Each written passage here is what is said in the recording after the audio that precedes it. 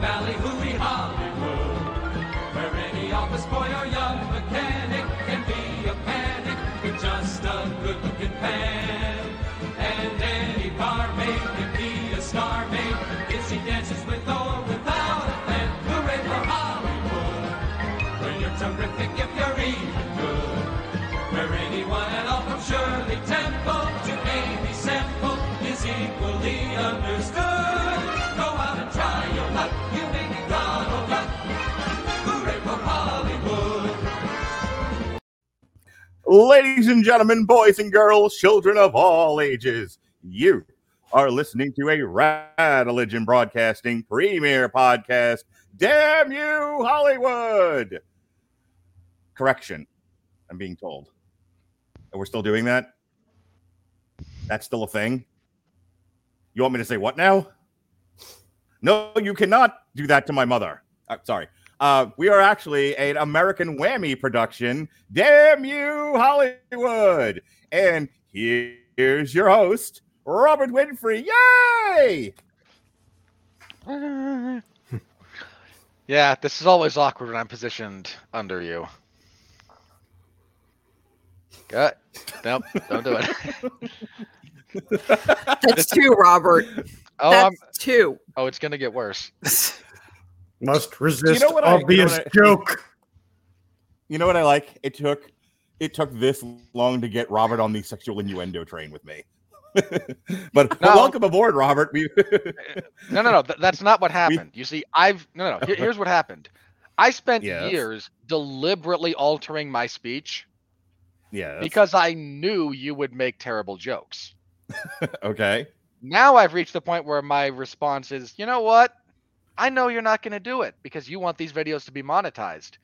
So now I'm speaking more normally, and you have to put a bottle on all the terrible, terrible things you want to say. And it amuses me. I do enjoy this face.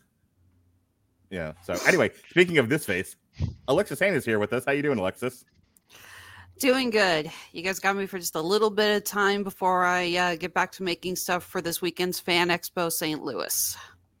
All right. And joining us also joining us. Oh, you want to host the show? Be my guest. Well, yeah, Ed.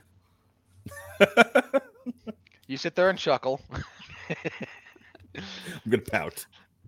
Okay, you pout. Thank you. Also joining us this evening from our Canadian office, David Wright is back in action. He is all over the place this month. You cannot find him anywhere other than here. His wife is about to have a pretty serious issue with him, and will then send Mark a strongly worded email, I'm very sure. David, how you doing? I'm doing good. You know, there's enough of me to go around. Like, you don't have to fight over me. Like, you can share it. It's okay. Have any of our spouses actually thrown a fit about how much time we spend on this podcast? I'm serious. Has anyone loaded question for me, which I'm not answering on the air. Moving on. You don't want the answer to that question. You know, you really don't, because that's a whole other podcast. Yes, and Robert's not married, so true. Yes, spouses and podcast spouses and how they get along. Hey, what are we talking about tonight, Robert? Tonight on Dr. Phil. Read Dr. Phil? Oh, crap, I watched the wrong movie. and the multiverse of divorces. I could say something so mean. I'm not going to say anything mean about Dr. Phil on this particular podcast. Tonight, ladies and gentlemen, we are discussing the latest entry in the Marvel Cinematic Universe, and probably the only truly watchable movie that Phase 4 has produced, whatever value you want to give that, Doctor Strange in the Multiverse of Madness. No, sorry, that's not the title. It's WandaVision Part 2 featuring Doctor Strange. No, wait, sorry. The Many Misadventures of Venezuela Chavez. No, wait, that's not it. It is Doctor Strange in the Multiverse of Madness. See, I want to go back to what you said before. I know you didn't like Black Widow. I know you didn't like the Eternals. And I know you weren't a fan of Shang-Chi. But are you seriously going to throw Spider-Man No Way Home under the bus? Yes.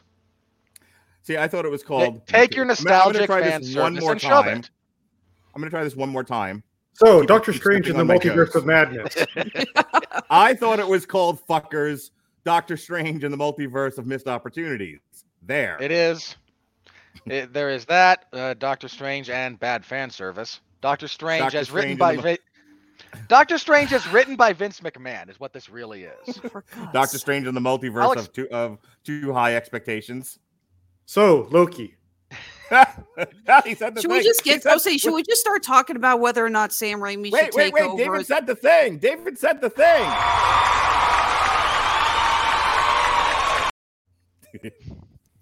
I reiterate, should we just skip the review and start talking about whether or not Sam Raimi should take over as director of the Fantastic Four movie that's coming out now that they've lost Chris Watts? No, way. let's stay on topic. Look, we only have 2 hours to talk about this, and there's 4 of us, so please let's move this on. So again, my jokes aside about the terrible writing that went into this particular project. Whatever else you want to say allowed to have an opinion, Alexis. Whatever else you want to say about this movie, good, bad, and otherwise, this is not a good story. This is not a well-written movie. We're going to get there. Hey, before we start the podcast in earnest. Before we actually go live, how about take 2? Let's start this all over again. I want to talk about the only important people that matter, my children. So the movie ends. Yeah. This relates, though. The movie ends, and I turn to my beloved children, and I say to them, okay, so did you like the movie? And they both went, yeah, it was fine. It was okay. You know, I enjoyed the jingling keys and the bright colors. And I'm like, okay. So I started with Jonas, and I said, he cut me off, actually. He goes, I can't really get into these Marvel movies anymore. He's fucking 8. Okay. And I'm like, why can't you get into these movies anymore? He was like, because everyone dies and comes back to life. No one ever stays truly dead. It's hard to Uncle Ben. It's hard to get invested. There's no Uncle Ben in the MCU. It is hard to get invested in these movies when there's no high stakes. It just seems like nothing matters. The 8-year-old picked that up. Thank you.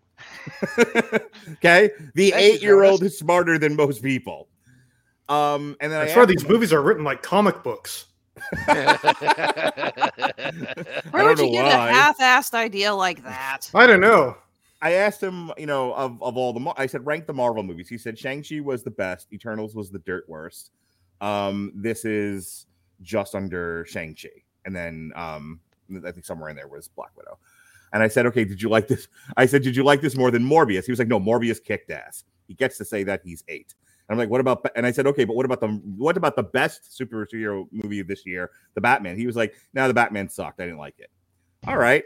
So that's the 8-year-old. The 11-year-old chimes in. And I said, what did you think of this? He's like, you know, first let me say all these Marvel movies are the same. They're all just the same. They're all fine. You know, none of them are really different than the others. And I went, interesting that the 11-year-old has now come to the conclusion as Robert Winfrey. I said, okay, well, rank the movies for me. She was like, well, Black Widow's number 1. I'm like, is it because Black Widow's a girl? She said, yes. And I said, okay, your opinion is invalid. I was going to say, she didn't start supporting this one automatically because of the 2 moms. No. So I want to begin our discussion with but she's gonna plots for Femthor. Yeah. Oh yeah. She already did. So like I'm already like dreading that review when it comes out, and you know, and Pat's reaction and everything, because and really Pat's reaction being a symbol of the greater reaction of neckbeards throughout the world to Femthor. But I'll tell you, she saw Natalie Portman get the Mjolnir in the trailer, and she squeed. She was like, "Oh my god!" Like, so she's super thrilled because again, 11-year-old girl. But this is my only statement, and then Robert, you can kind of react and then go into the plot synopsis. I feel like when you've lost the elementary school age children in the Marvel universe, you've made some errors, and you better right the ship before the whole thing goes off the rails. You know what I mean? It's almost like they're comic books. But again, you're dismissing what I think are valid criticisms, but they're valid criticisms made by elementary school children, which means if they picked it up, don't you think the greater majority of people are going to pick this up? And there's a canary in the coal mine. I think David's point is more look at who the actual demographic for comic books is, and the more you start making the movies like comic books, the more you're going to skew who's going to enjoy it towards that demographic, and it's not 8-year-old boys or 11-year-old girls. What is it, 40-year-old men? Yeah. At this point, yes. Okay. All right, Robert, it's your show. I'm just holding the head. All right.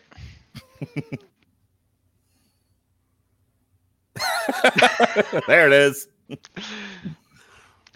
So, Doctor Strange and the Multiverse of Madness picks up with an alternate universe, Doctor Strange and America Chavez, as they run through the space between spaces, where they run into the aliens from Indiana Jones and the Kingdom of the Crystal Skull, and are being chased by George Lucas and Steven Spielberg, going, but we're going to make a fifth one.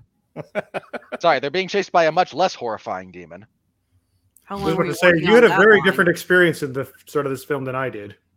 Actually, literally just now. I hadn't sat on that at all. I just like, oh wait, the space between spaces. Oh, quick question. Did anyone see this in 3D? Yes, I No. saw it with my kids in 3D. Okay, because I've been here. I didn't get a chance to see it in 3D, but I've heard that this is a real return. We were talking about this before in another podcast about how we haven't seen a lot of movies really pushing 3D because of the streaming and the pandemic and everyone being stuck at home. But I've heard a lot of people saying this movie looks amazing in 3D and it's going to help reignite the interest in seeing movies in 3D. My son's comment about it was the one thing he did like about the movie overall was the use of the 3D. He was like, "Wow, this stuff really feels like it's coming at you." I really felt immersed in the movie. Robert, plot synopsis, go. Okay. So they are attacked by this demon as they are trying to find the Book of the Vishanti.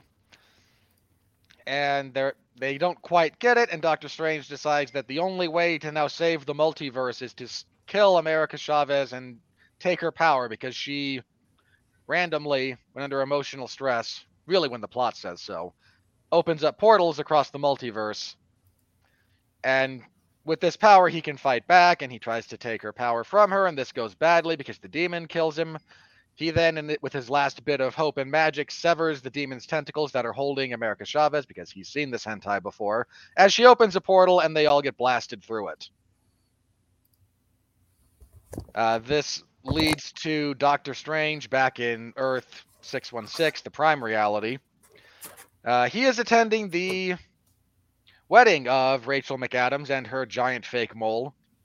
I don't know who thought that was a good idea. I'll admit, most of the movie I was staring at going, it's like, so does Rachel McAdams just need to meet with a dermatologist, or did someone in the makeup department seriously say that was a good idea? Someone thought that was a good idea. That I do not believe that's natural. That's a real mole. He's attending her wedding, and in the middle of this, America Chavez starts running through the street. She is chased by a giant octopus monster, which is a sadly wasted opportunity because that thing is based on a Conan monster, believe it or not. That is canon to Marvel because Marvel owns Conan comics. Again, sadly missed opportunity. He's actually an elder god. There's a fight. Doctor Strange and Wong are able to kill the thing and save America Chavez, who introduces herself. We get our exposition dump. She is being chased across the multiverse by demons, sent after her by some kind of witchcraft. Doctor Strange then goes to consult the only witch he knows, that being Wanda Maximoff, and like an idiot, divulges everything. All right. In his defense, he thought he was talking to a trusted ally. No. There is no defense of this. In context, he thought he was talking to a trusted ally. In context, he's talking to a crazy person who captured and tortured an entire town of people, and he is aware of this. In context, he does realize quickly that exactly what's going on when she lets it slip that she knows this girl's name. Okay, so it's Wanda all along. Moving on. She's the author. So, Loki. Oh, wait, you want to do that one Such too? a beautiful Okay. voice.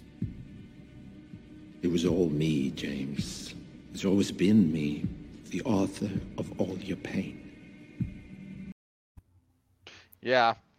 Christoph Waltz is the next Scarlet Witch. I'd pay to see that. As long as they let the man actually act, sure. And don't change the costume at all. Well, they already changed it multiple times. But anyway, she says, no, you will give me America Chavez and her powers, and I will use that to transport myself to a reality where my fake children exist.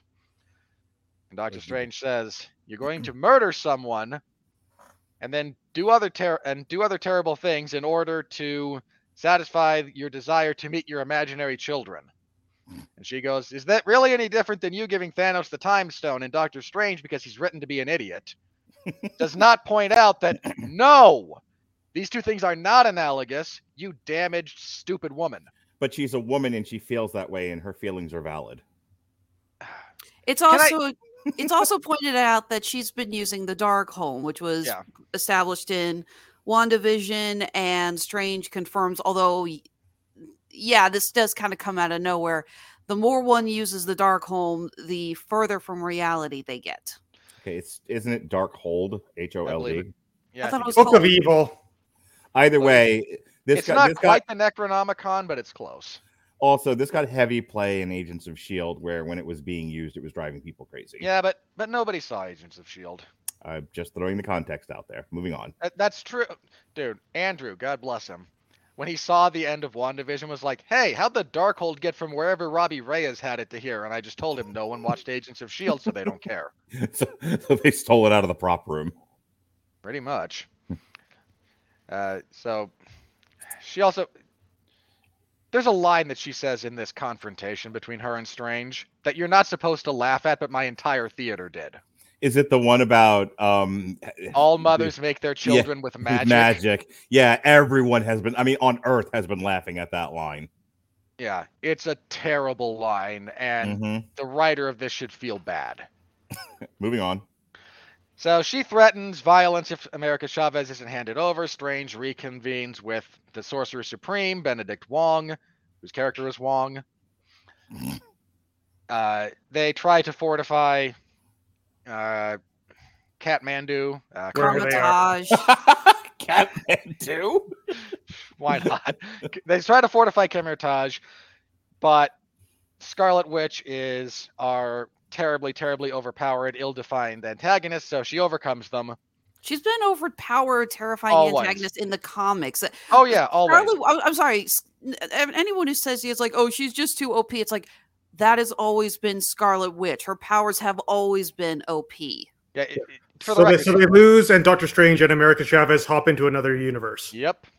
Thank you, David. Waiting for the videos that analyze that little moment where they fall through multiple universes. One's animated, one you can clearly see dinosaurs, one they're underwater. They ran through one of the Apple. They ran through one of the Apple screensaver deals. Go on, Robert. I'm sure the YouTube ecology will be fostering that very, very quickly. Anyway, they wind up in a different Earth. They abuse Bruce Campbell because it's a Sam Raimi movie. Yes. Bruce Campbell's good. I mean, look, the fact that it was Bruce Campbell's right hand that attacked him yet again made me really laugh. So I appreciated that. I'm just upset that we won't get Bruce Campbell as the Beyonder. I was hoping for that. We still might. So they meet the Illuminati. The multiverse. Yeah, they show up. They meet Baron Mordo. It turns out this Doctor Strange in this universe is dead. So they get a bit of the lowdown from Mordo. Mordo says, I have a MacGuffin for you that will help you out. And here's how you get to the Book of the Vishanti. By the way, I've drugged you. Now you get to meet the Illuminati, and this is where the Vince McMahon writing comes in. Oh, you like Zack Ryder, do you? Here's 5 minutes of him with the IC title, and then he spends 8 months being a cuck and a bitch. And I'm not using that I'm not using that the way it's usually used. That's literally the story they told. Yeah. Okay, can we use a metaphor for those of us who don't pay attention to wrestling? Sure. You're supposed to like X. You couldn't get the context of he used him as a cuck and a bitch. It was like self-explanatory. Moving on. So they meet the Illuminati, wherein the writing is, oh, you like John Krasinski as Reed Richards. Oh, you want to see the X-Men. Oh, you want to see all these things. Well, here you get 3 minutes, and then Wanda violently murders all of them. You lucky so-and-so. Now shut up and like what we tell you to like. Damn it. Yeah, they're imprisoned there. Wanda shows up through the magic of dream walking. She kills the Illuminati. In some cases, in ways that don't actually make sense. Mm-hmm. I'm assuming you're not a fan of what they did with Black Bolt. I'm not, nope. But I'm... That, but more importantly, you killed Captain Marvel by dropping a statue on her, really? I'm surprised she was the only one. I'm surprised she wasn't the only one that lived, considering it's Captain Marvel and, the... Well, of course Black Bolt and Reed Richards die immediately. Yes, immediately. No, don't even have a fighting chance. At least we were saved from having to deal with Tom Cruise as the superior Iron Man, because that was the big... Okay, there was a picture of Captain Marvel, very blurry. I think it was a shot from a trailer, and everyone said, Mhm. no, that's Iron Man. You can so clearly tell. Wait, are those boobs? Don't you know what boobs look like? That's a black woman. That's a white male. I don't got want ridiculous. I don't want to spend too long on this because I'd like to get to the craft review sometime this year. But I have to say, when you're putting together this movie and you're like, what do people like? Based on No Way Home and Endgame, people like a lot of fan service. They want to see, famous actors and famous characters in their movies. Okay, so who are we gonna put in this one? Black Captain Marvel that nobody liked. Okay, it's a contentious relationship we're currently having with Marvel. I feel. Go ahead, Robert. There's a lot of anger in the writers' room over there. Yeah. I feel a Yep. lot.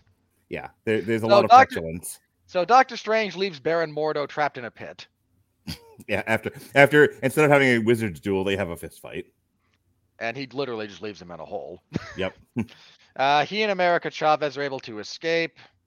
They head for the Book of the Vishanti. This does not go well because we can't have the movie end just yet. Scarlet Witch shows up. She grabs and she puppeteers America Chavez to send Doctor Strange and Rachel McAdams, playing a different version of that same character, into a dying universe, while she then shoves America Chavez back into Prime Earth, where her real body has found the Temple of Evil. No, it's the prop for Mustafar, where Darth Vader lives. Mm-hmm. I swear it's the same thing. If you look at that scene from Rogue One. So Loki.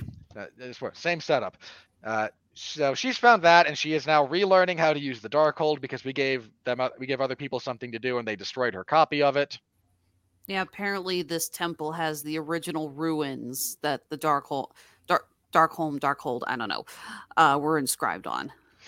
Yeah, and can I just say, God, it's runes, people. I mean, the fact that Benedict Wong is going, yes, these are the ruins that were carved in. Like, no, ruins are leftovers. These are runes and inscriptions. What's They're the matter runes in ruins, okay? I know. It's easy to mix it up. Okay, He probably was saying it. He was just emphasizing the wrong syllable. Who cares? be clear, So Doctor Strange and Rachel McAdams go and they find the Doctor Strange of this universe, which is has had an incursion where two universes have smashed together. We found out he's gone crazy and evil. Doctor Strange fights evil Doctor Strange. Doctor Strange wins. He grabs the Darkhold copy that they have in that universe, uses it to possess the zombie body of the Doctor Strange that died at the beginning of the movie, goes, finds Wanda, takes the demons that go out of him because he is using dark magic, moves them all together into a cape. They have a big fight. He throws the demons at Wanda. Wanda starts kicking his ass. He realizes that the solution to the problem is to free America Chavez so that she can fight Wanda because her powers are about the same, telling her that she has been able to control her powers all this time because whenever she jumps dimensions, they jump into exactly the dimension that they needed to go into to progress the plot and get to this point. She fights Wanda. People say that she beats Wanda. No, she does not. They fight to an even standstill. So realizing that the solution is not to beat Wanda, but to open the dimension door so she can go and get to her kids. But in doing so, she would have to violently murder Wanda's mother in front of their eyes. The kids get scared of Wanda. Wanda says, no, I'm not a monster. Please don't be afraid. Realizes that, no, this isn't going to work out. Alternate dimension, Wanda says, don't worry, I will make sure that the kids are loved. Wanda goes back into the 616 universe. And because, as Terry Pratchett put it, convention is stronger than any laws of physics, the ruins start to crumble. Wanda decides to... she will stay there and destroy all traces of the Darkhold in all universes and crumble the tower, preventing this evil from ever getting out. She does so. Doctor Strange goes back to Carthage, whatever it's called. America Chavez is there as a student now, trying to learn magic and struggling a bit. She says goodbye to Doctor Strange. Doctor Strange says goodbye to her. He's polite to Wong, bowing as befits the Sorcerer Supreme, indicating that he has progressed somewhat in his journey. And then goes back to fix his life and goes out on the street.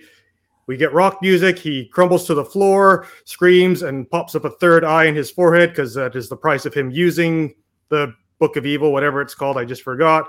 And then after the credits, mid-credit scene, we get some some woman wizard character that I do not know of yet. Clea, played by Charlize Theron. Thank you, Clea, played by Charlize Theron, shows up saying, "Hey, we've got another problem, an incursion in the multiverse. Are you going to come? Or are you going to chicken out?" Doctor Strange says, "Hell yeah, I'm in." And that's the end of the movie, save for Bruce Campbell's excellent cameo at the end. So, Robert, what did you think of Doctor Strange and the Multiverse of Madness? All right, we're gonna go to Robert first. Robert's batch cleanup. Look, the most believable thing about this is Doctor Strange randomly following Charlize Theron into another dimension because she said, "Are you following or are you a chicken?" And how? Hey, we'd all make the same decision. All right, Alexis, go ahead. We know you liked it.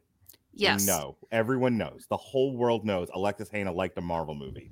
What did you like about it specifically? What, if anything, didn't work for you? I will admit this is not a perfect Marvel movie. It does have some flaws. The pacing is not that great. I was not a fan of how quickly we suddenly established Wanda as the villain. Now, I do like the idea of Wanda being the villain. I think it's a really great character arc, especially since, as we have established, Wanda has been a severe problem for many heroes in the comic books. I like this. And I do like the idea that, yeah, she is still trying to get back to her kids. But again, it does go a little fast. And unfortunately, this movie also falls into what I admit is my biggest pet peeve with films in expanded universes. You need to do homework. I've always said that I don't mind movies that are connected to other movies or connected to TV shows as long as you can still enjoy them as a standalone project.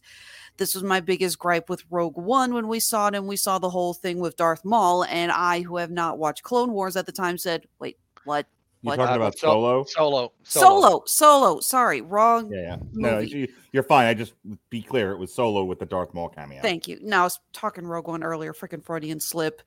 No, this is a movie that if you have not watched WandaVision, you are not going to really get. And I cannot stand films that do this. I don't like movies that basically say, well, this is for the fans. It's like, I enjoy it because I saw the TV show, but I know a lot of people who didn't watch it, who don't have Disney Plus, or just haven't had time to sit and watch it, or maybe watch it and don't remember all of the details. It really is annoying. I'm sorry to bicker with you guys, but I love the fan service. I really did. I love it when movies do stuff like that. I loved getting to see Black Bolt. I loved getting to see Captain Carter. Can I jump in on that point? Because either you're misunderstanding or I don't think we all share the same opinion. Maybe I don't know. But I'll tell you. I'll speak for myself. It's not that I squeed and sprayed the seat in front of me when I saw John Krasinski as Mr. Fantastic. No qualms there. I didn't realize that was Anson Mount as Black Bolt because his costume looks so goddamn goofy, and that's not how he looked in the Inhumans. It's like a superhero comic. Well, no. My point is, this is the same problem that they used to have until they changed it a little bit with Barry's costume on The Flash, which is this stuff looks okay in as a drawing, but when you try to make a real life costume out of it, because head shapes are different and then they don't match the drawing, things don't always look as good as they do in the comic, and it takes a little extra work. Part of the reason why they didn't do the hood in the Inhumans was because it didn't look good on Anson Mount, and then they were like, but we should give him the hood because it's comic book accurate. Okay, try to find the space between comic book accuracy and looks like shit, because that's where you want to live. But to your point, they needed time to catch his brain. Well, to your point, Alexis. I'm convinced they put the hood on him just because of how they wanted to kill him. Yeah, and we can't actually have brain spray. I kind of assumed it was sort of I'm with the Illuminati. This is the proper business attire kind of a thing. I liked the John Krasinski thing just fine. I like the Captain Carter thing just fine. I was happy to see those two things. So it's not that I did. It's Did we lose him? And now you're breaking up. And yeah, I just saw the screen think for a moment. It's not that we don't like the fan service. It's that they gave you the fan service, and then it was like you're shamed for having for being a fan. Like, you want Reed Richards? That's fine. We're gonna kill him instantaneously and give him nothing to do. You want Captain Carter? That's fine. She'll have a big fight scene, but then she'll die in a gruesome way. It's like, what? Why did you do this then? Do you just hate the fans? That's the issue with it. Go ahead. Okay, admittedly, not a fan of how quickly they killed off the characters or wharfed them, I believe is the terminology. I'm with Star Trek fans. I assume you guys got that.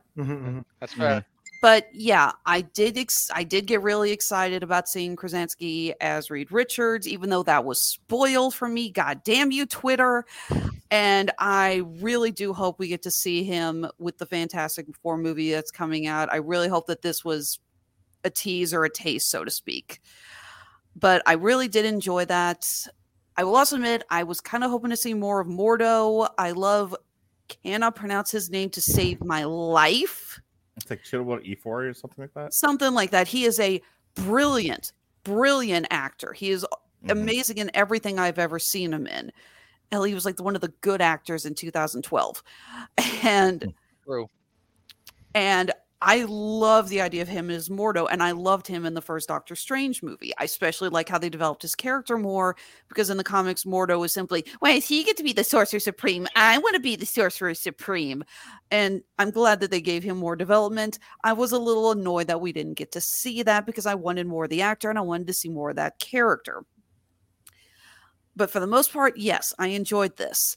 I love that we actually got a Sam Raimi horror-style comic book movie, because that is his strength. That is what the man excels at. It's not overtly too scary, I don't think, but there are some really great moments that are just dripping with his style, and I love that. This is the kind of movie that if I hear Sam Raimi's directing, I want to see this kind of stuff. I want Army of Darkness. I want Drag Me to Hell.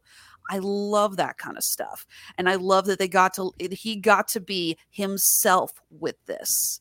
Hell, I'm a little disappointed, actually, we didn't get more of that out of Scott Derrickson in the first Doctor Strange movie, since he gave us arguably the best Hellraiser direct-to-video sequel, so he knows his horror chops as well. But the first movie, they really didn't get to experiment with that kind of stuff.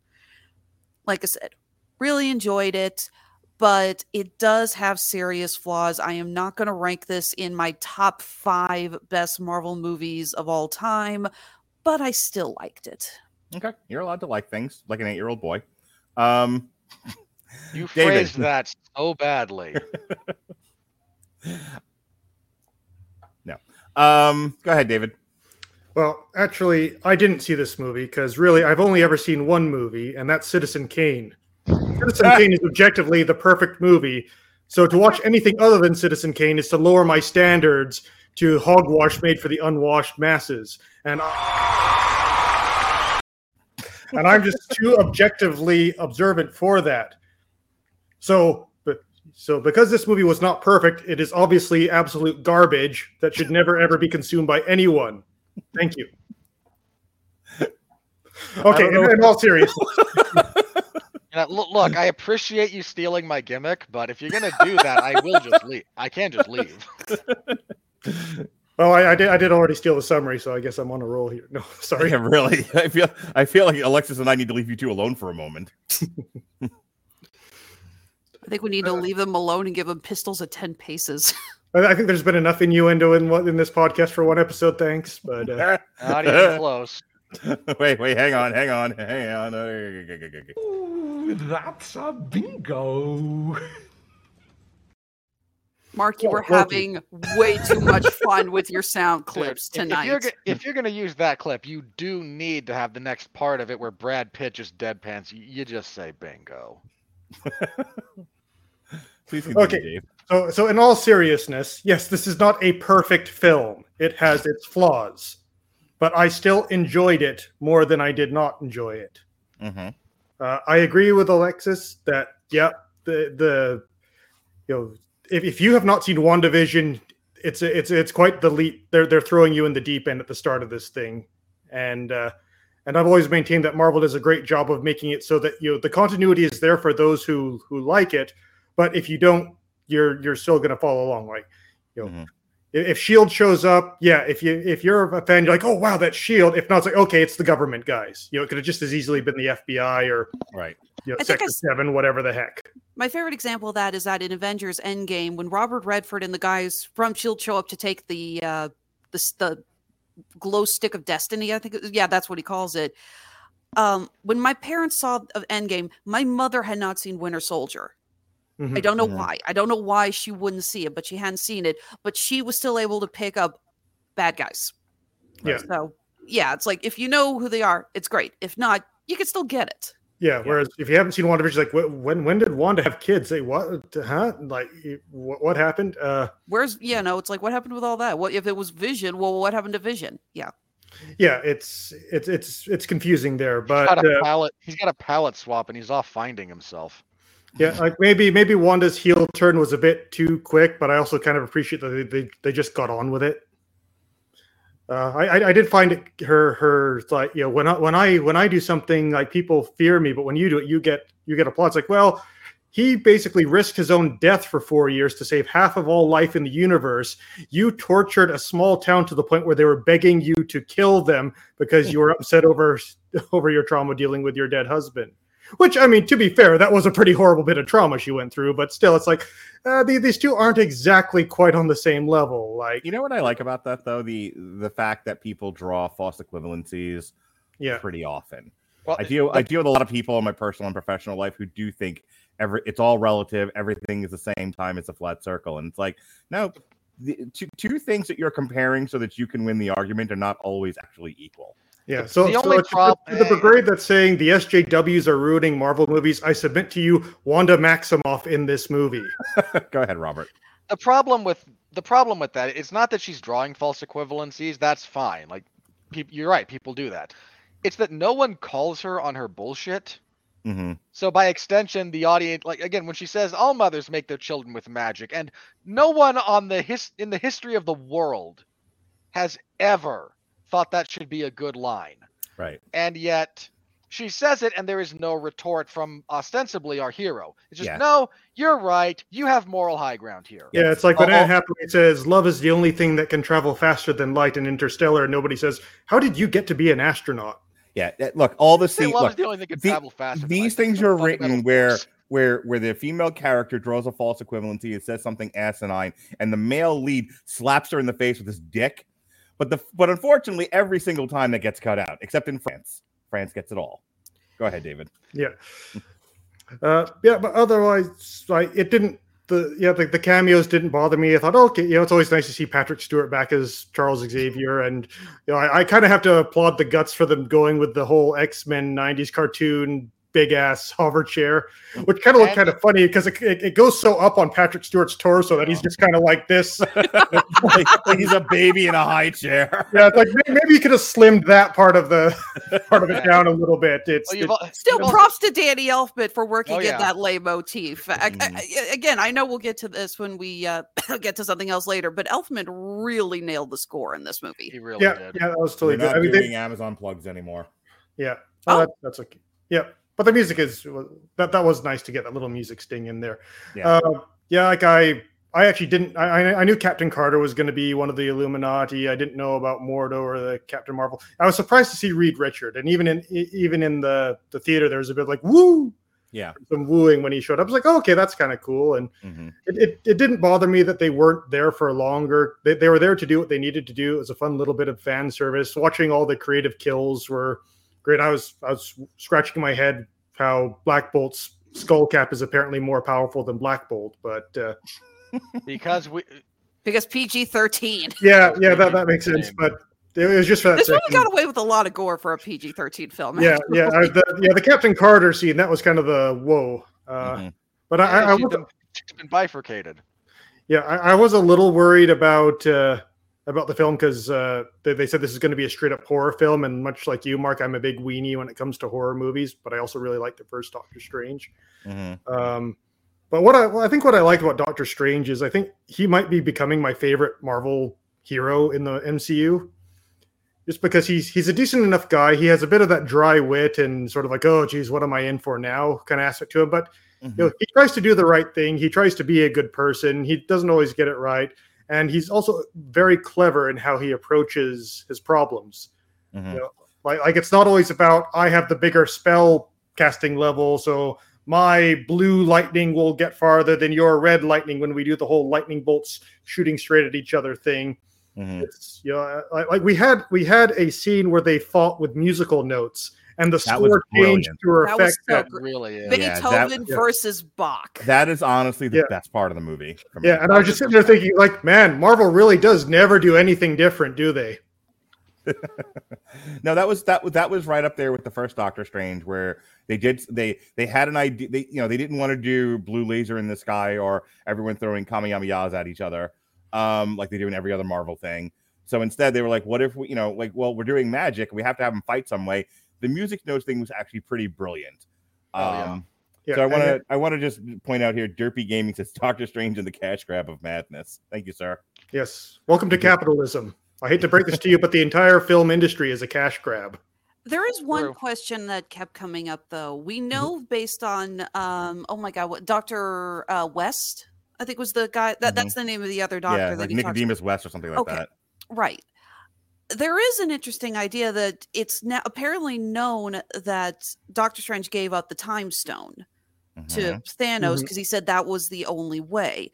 And I do actually like this scene with Dr. West, although the whole I lost my 2 cats thing was a little silly. But yeah, he's like, my brothers died while I was dusted and I didn't get to say goodbye to them. And you realize there was probably thank you. Wow, the way to derail my thoughts. No, we have seen stuff like that again through WandaVision and others where someone is dusted, comes back, and in those 5 years, their lives have gone on without them, and many of them lost family members or their spouses moved on, and there apparently it's knowledge that this is because Strange gave up the stone. And even though he says it's the only way, there's a lot of people saying, really? Was it really? Obviously, no one's going to believe he saw, the ending, 14 million. The implication is when Hulk brings everyone back, this is the line about Black Widow. I'm going to go right in. Dave, unless you have anything else, I'm going to go right into my craft review from here. Just a couple of things here. I do kind of wish that they'd done a bit more with a character arc for Doctor Strange. Like, yes, he ends up in a bit of a different place than at the beginning, but I do kind of wish they'd get more into. Like they focus a bit more on his regrets with, I think it's Christine, where he was away doing the hero thing. So that's some of the best stuff in the movie is his relationship. Yeah, and they do kind of keep it going throughout the film, and it never really derails the film. You're never seeing it's like, okay, they're doing the romance thing, time to go pee or whatever. The film goes at a good clip. You're never bored. But I was not bored during the film. There you go, buddy. Use your I statements. Yeah, fair enough. Okay, I stand corrected. So I appreciate that. But yeah, like the whole him having to deal with his. I don't think you understand what average means. Oh, Jesus Christ, dude! This is why nobody comments on our videos. Yeah. 5 out of 10 is average. Bell curve. Technically 7.5 is C, and that's average. Get on with it. Yes, get on with it. So Loki. So Captain America's shield. So that would have been a bit better. But yeah, overall, I thought, I think it's great that the solution to the final problem was let's give her what she wants. It wasn't a big fight. I just appreciate that this is a smart person trying to do their best. And yeah, it would have been maybe a bit better to show a bit more of Doctor Strange dealing with the effects of him making that decision. All right. I forgot the point that I was trying to piggyback off of Alexis with. What did you guys think about the concept? No. Wait, no. Stop. There was a specific thing I wanted to say, but that I wanted to get my thoughts out. So hang on. If anyone remembers what the hell I was about to say before I let David finish his thoughts, please jump in and tell me. I was talking about Doctor Strange giving the time zone in the world, kind of holding him responsible for the blip. The Hulk. Okay, so the Hulk brings everybody back, and it kind of goes to the Black Widow thing of, hey, Black Widow just sacrificed herself to get the Soul Stone. Why don't we bring her back too? And they're all having the argument, at the dock, and Hawkeye, which always kind of struck me as an odd thing because Red Skull never says one way or the other what you can do or not do with her, but the implication is. They tell the Hulk only bring back the people that Thanos snapped. Don't bring back anyone else that died. Don't bring back Black Widow. And there's an argument ensuing over, well, why can't you? You have a magic glove. You can do anything with this thing. Why are we limiting ourselves? And, the one thing I do like about Marvel is that occasionally they will touch on a pseudo-philosophical argument. And so it tracks for me that there would be some people out there going, and why couldn't you bring back my loved ones? And why couldn't you do more with this thing? Why are we only limiting ourselves with this infinite magic love that you all invented? It feels like you're picking and choosing, and you're purposely creating losers in this situation when you don't have to. It's the other side of this argument for me is, why did Thanos feel like he had to kill half the people in the universe? Why couldn't he just create infinite resources, that sort of thing? Because then you don't have a story. That's why. A couple of things I want to touch on. I don't want to repeat all the stuff that David and Alexis said. I saw the movie twice, and the first time I was disappointed with it because I don't feel like they did enough with the concept. You went out of your way to title it the multiverse of madness, and then we show you what I don't give a shit about them falling, Rick and Morty style, falling through different universes that you don't get to see or explore. It was a special effect. It was a visual thing. That doesn't qualify as doing something with the concept. You were hoping more for that episode of Family Guy where they travel purposely through the different multiverses. Did you pick that up in the chat? Because I don't know if I said it there or somewhere else where I was like, Family Guy did this concept better. If you're going to, here's the thing, and this might be just me being too literal, but you called your movie The Multiverse of Madness. Words mean stuff. I don't see where Doctor Strange was driven mad by. I think it was where Wanda was the mad. Yeah, but that's the thing. I think somebody thought, hey, this sounds like H.P. Lovecraft. That means we're clever. But that's the thing, like using alliteration, but the alliteration is utterly meaningless and empty, doesn't help your case. The story that, from WandaVision, that Wanda has now been driven nuts by the Darkhold and wants America Chavez's power so she can travel the multiverse and be with her children forever and protect them from all the evils of the universe. That's fine for a plot. I'm okay with all of that. But then call your movie something fucking else. call it something that reflects that story. Call it No More Mutants. I don't give a shit. But just don't call it what you called it, because you're alluding to something that you don't actually do in the movie. They went to one universe.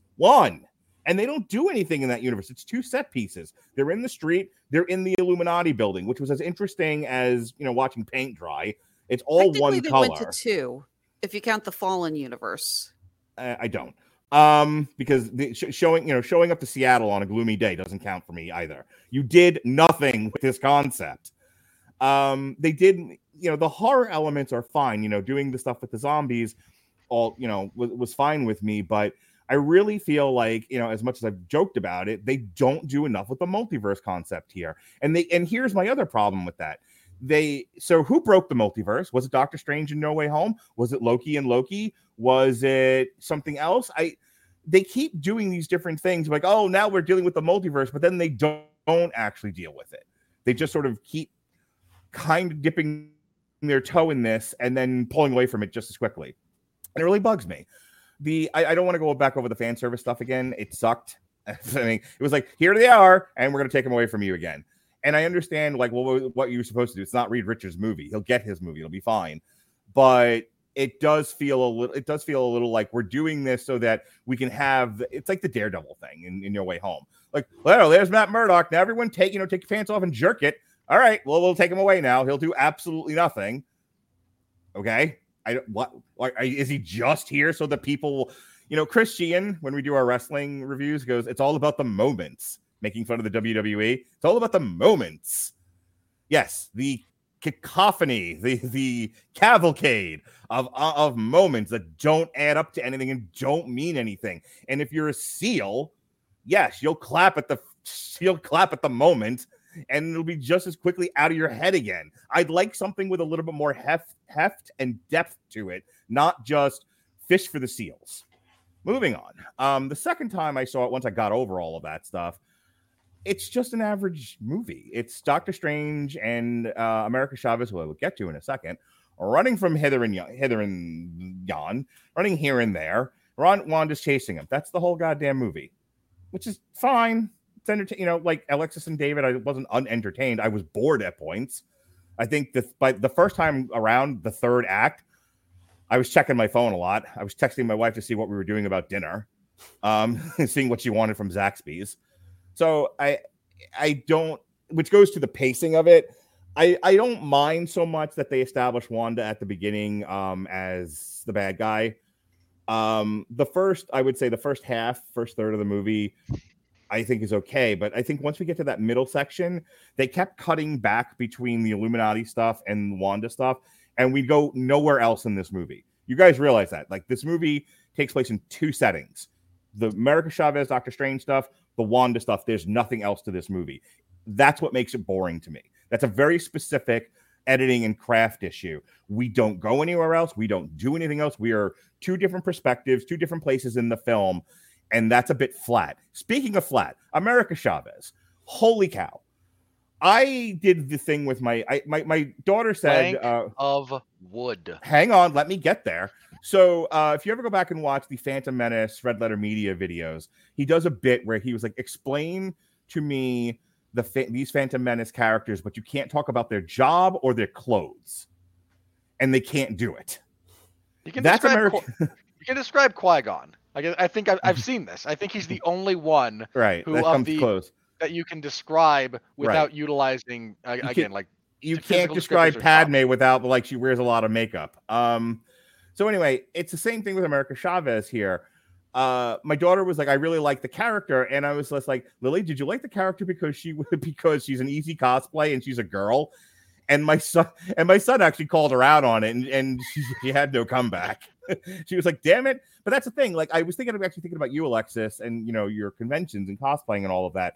I looked at America Chavez and I had two thoughts. It was, she's in this movie because they ran through a list of Marvel ethnics, and they were like, which one's the easiest for people to cosplay and make merchandise out of? The one in the denim jacket. That's it. That's her character. Hispanic in a jacket. She has whoever makes those Pride enamel pins is about to make a fucking fortune. Yeah. There's nothing else about her character. She essentially, I described this to when we were teasing Lily about it. I was like, her character is girl in peril. That's it. This set women in film back 50 fucking years, this character. Okay. I agree. She was flat. I liked the scene where she sees her past memory with her mother's. Mm-hmm. Not available in China. What? Not available in China. Oh, yeah. Not available in the Middle East either. But yeah. No, that was a good scene. Now, I agree that a good scene does not a character make. No, yeah. No, and look, I'm not trashing the actress. The actress did the best with what she was given. She just wasn't given shit. She was given a denim jacket and told run. She's also I do want to see this. She's also not a great actress. Fair enough. I want to see her. I don't want to see the character. Okay, for the record, again, speaking of actors whose names I can't pronounce, does anyone know how to pronounce this girl's name? Because I'm not even giving it a shot. Yeah. So look, I'm going to wrap this up so that Robert can have his say and we can move on to the next bit. There's too much wrong with this movie, but I could forgive that. Sometimes you just don't hit it out of the ballpark. Sometimes you hit it center field. I feel like so many of the problems with this movie, though, are indicative of the modern Marvel movie. Like, this isn't just, this one they kind of goofed with. No, this is a problem they're having with all their Marvel movies. I'm going to go ahead and just take the words right out of Robert's mouth with my mouth. No, there you go. Robert has often complained, like he likes to do, that they shit on the name in the marquee. They shit on it so that you'll have negative feelings too, and you'll like the new thing.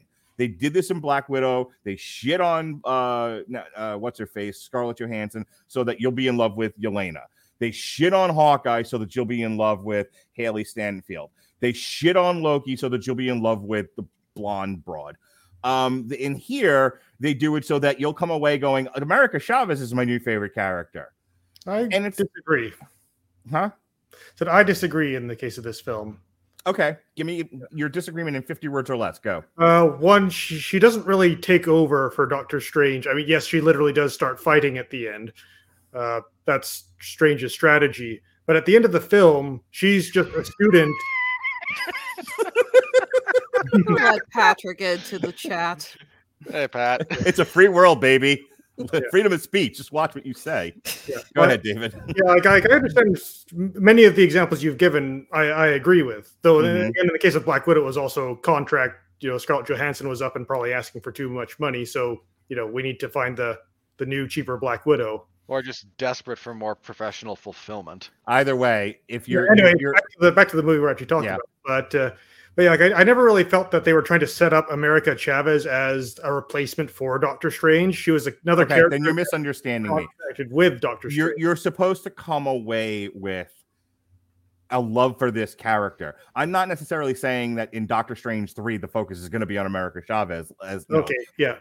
But you are, it was specifically designed so that you will come away with a love for this character and want to buy her denim jacket, and not, and they're not really worried about making sure you still love Doctor Strange.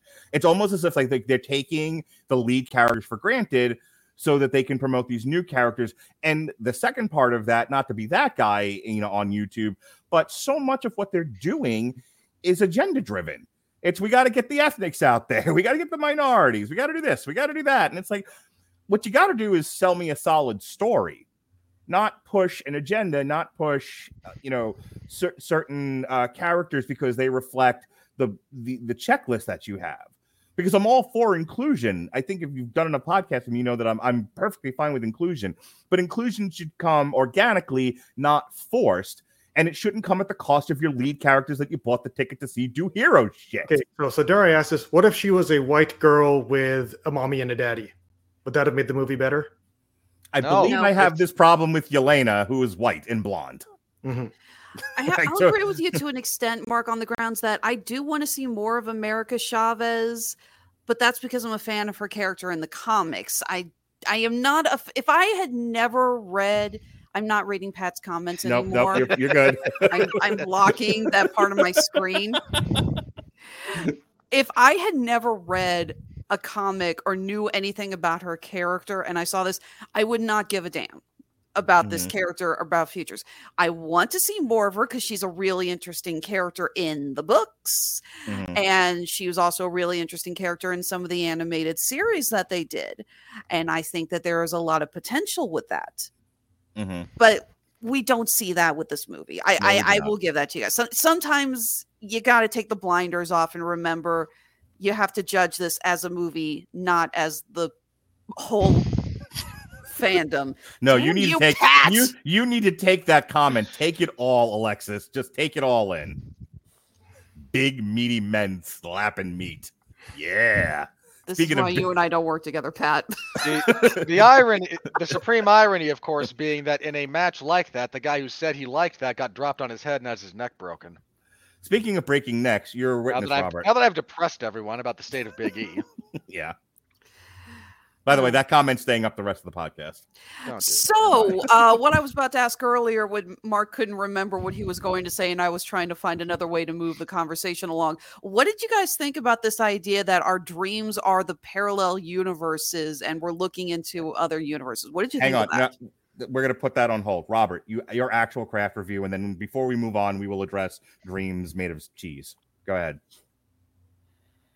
God bless Sam Raimi. He dragged this story kicking and screaming into being a watchable film. This is a badly written movie. Here's the problem with the entire multiverse concept. It fundamentally invalidates 90% of your problems. Wanda wants her kid. So we take 5 minutes, we have Doctor Strange give his motivational speech at the beginning of the movie. America realizes all I have to do is believe in myself, and I find you a reality where your kids exist and Wanda doesn't. Yeah, Rick and Morty are good. How does Rick and Morty have a better concept of how to do this and the repercussions than you do? Because they do. I have just as many problems with America Chavez being like, I'm the only one. No, this is not how infinite possibility works. Straight up, no. You are not one of one. Wait a minute, you can't expect Hollywood writers to know math. Nobody knows like the idea that she hasn't come across any other copies of herself, so she thinks she's the only one. But no. You're right. She is unique and special. No, you're not unique. You're not special. If the multiverse is real, literally nothing you do will ever matter. Ever. Apart from the fact that you will theoretically live forever. Yes, moving on. If you're not familiar with that concept, the concept is if you get to a point where your heart will stop beating, Then there's one reality where it stops, another reality where in that 1 second, it keeps beating. Next second, we repeat this process. And because each second there is, in theory, a reality where your heart keeps beating, you will continue to live forever, mathematically speaking. Moving on, Neil deGrasse Tyson. Point being, no, you're not special, you're not unique. If you haven't found another one, fine, but you should be smart enough to know that if you travel the multiverse, this is literally infinite. Ergo, there's an infinite number of realities with you and an equally infinite number of realities without. And if you just if in the 70 you've come across you haven't found yourself, fine. But say that, don't say I'm the only one. I'm me. Like, no, you demonstrably know this is not true, given the very nature of your reality and powers.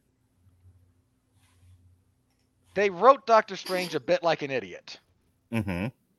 He blindly trusts someone he shouldn't trust. He stumbles away giving off information. He mopes around. He doesn't mope like the way you would think. Not in the most unenjoyably mopey way. He does a fair bit of moping.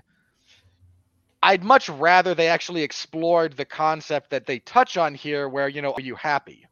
Mm-hmm. I think there was something there to this character, and they just kind of glossed over it. And I think that was a mistake. Again, if you deal with the multiverse and the ability to travel the multiverse, which we have, then you have no problem. Again, you find a reality where Wanda had kids and is now dead, and the kids are still alive. This exists out there because infinite. But no, we can't do that because we can't have our intelligent characters acting intelligently in the face of the infinite, because there would be no problems, there would be no film, there would never be anything. So the solution to this is simply don't introduce the multiverse, you idiots. The acting in this movie is good. Sure. Cumberbatch and Olsen both do a very good job with the material they're given. Olsen knocks it out of the park. I think this is her best. Again, her writing is not the best, but no, I think she gives her best version of the Scarlet Witch that they asked for this. Sam Raimi was allowed to let her be a bit unhinged, and it worked. And she played it very well. Like I said, the acting is, apart from America Chavez, the acting is not a problem in this movie. Mm-hmm. The visuals are great. This is a gorgeous thing to look at. This should tell you what a bunch of computer-generated artists are able to put together if there's a bunch of them working on the same thing. So that's a definite positive. Go see it in 3D. Enjoy it. There's moments when you get Sam Raimi's flair to this, and they are the best things about this movie. Mm-hmm. The other problem one of the big problems I had with this, again, apart from the logical inconsistency, which drives me nuts, but I accept that I'm me. How do I say this? Dang it, I lost my train of thought. I'll find it again. Oh, that's it, tonal. This movie is tonally very dissonant. You could see which parts of this film are reshot. Yeah. You can see which parts of this film are written by the screenwriter and which parts were Raimi, I assume, heavily rewriting. You can tell when these actors are having fun and when they're getting into their performances and when what they're doing is working. Like, there's that great line when right before Doctor Strange possesses the zombie Strange, like, who said they have to be alive? And he's got this maniacal, like, Dr. Frankenstein look, and it's great. And then you can tell when it's like, hey, come back in for reshoots because we need this bad humor. Hey, I did a thing with Spider-Man. Does he have the powers of is he more spider or more man? More man, but he has the powers of a spider. He shoots web out of his butt. Wow. You feel good about that? As much as that line was stupid, I did love the whole, no, well, maybe, because they didn't actually know. Sorry, that part made me chuckle. The Cumberbatch's delivery of that makes that work. But look, that line, if you want to make that joke, the better version of that is when he's talking with Wanda and says, well, I can choose between a bunch of insect-themed superheroes. Can I go ahead and say that this is yet another pattern with Marvel, that you're given 2.5 hours to tell you a story. and there's all kinds of things you could be doing to further the story along. But Marvel likes to just do stupid comedy. This was my complaint with Endgame, where we don't get the Hulk doing anything heroic. What we have is the Hulk arguing with kids over whether or not they should take a picture with Ant-Man and then dabbing. And I screamed about it at the time, and this is reminiscent of that, where the scene is needed so that you can get America Chavez to dump exposition about what she's doing in this universe, and for also to start to build a relationship with Doctor Strange and Wong. We didn't need the stupid comedy. That was a waste of time on film that could be better spent doing other stuff. And it makes me like, and when Thor Love and Thunder come up, I'm going to probably have to repeat myself there again. Dude, I already yelled about that in Ragnarok. I'm going to yell more about it when it comes to Love and Thunder. Yeah. Which by the way, to this movie's credit, yes, that stuff is stupid, but they didn't actually do we must undercut every serious moment with stupid comedy. I actually was thinking about that because I was like, oh, Robert should at least enjoy that aspect of it. They didn't shit on their own movie by constantly shoving in unnecessary humor because, God forbid, we have a serious moment. There's a lot of poignancy in this movie that isn't undercut by dumb comedy. Yeah. Again, Sam Raimi is just too good a film director to fall for that particular trap. Mm-hmm. I like the horror elements that Sam Raimi got in here. You know, the chase through the tunnel when he's attacked by the ghosts of the damned. I lost patience with Wanda very quickly, not in a logical sense, but more in a, oh God, you're such bullshit. Like there's no tension when you fight her. Mm-hmm. Like you can't win. And this is a flaw. Look, and to be clear and fair, this is a comic issue as well with Wanda. Like this is not me saying that the movie's ruined a perfectly fine character. This has always been a problem. She's been stupidly overpowered for essentially her entire existence, and it's always been a problem. And it's a real problem here. Hey, you're trapped in the mirror dimension, but somehow use reflections to just easily get out. I mean, when she crawls out of the mirror and does the like Japanese horror backwards body thing, like that, it's a great visual. But yeah, the dissonance between what Sam Raimi's vision of this movie and the other stuff that is shoehorned in because this is what the Marvel formula is very, very obvious. It's not quite, Tom Holland having different hairstyles in different takes, which is a thing, or Ben Affleck going from in shape with a little bit of gray at the temples and happy to be on the movie. Wait, can I do one? What's her face from the Fan Four Stick having a wig in one scene? The wig, yeah, Kate Mara. And Miles Teller suddenly going from stubble, no stubble, yes. no stubble. In the same scene. Exactly. I hate Miles Teller so much. We know. Too old to die young. Go on. Oh, hey, Whiplash was a good movie. That's a J.K. Simmons carry job. That's all that is. I'll yell about that when we do Top Gun. It's more appropriate there. Yeah. Huh? Have fun with that. Yeah, that tonal whiplash, and again, it's not quite Ben Affleck going from in shape, little gray, clean shaven, happy to be there, to 20 pounds heavier, no gray at the temples, and looking like he wants to die. How about we just say it isn't computer generated mustache removal? That too. But all right, we got it. Again, it's not the most egregious example, but it is also very, very evident. Don't do that to me, Pat. Just don't do that to me. Robert, start to wrap. I kind of enjoyed this movie in spite of itself, and I think that's entirely down to Raimi. Hey, I'm going to need you to say that for Ronnie Adams. What? I need you to say that you like the movie in spite of itself for Ronnie Adams. I need him to know that at 1:09 you said you liked the movie. I don't like it. Oh, for fuck's sake. I had an enjoyable viewing experience, which is not the same thing. And again, I give that credit entirely to Sam Raimi. God bless him for dragging this terrible story into a watchable film. To anyone who does enjoy this, I understand why. There are things here to enjoy.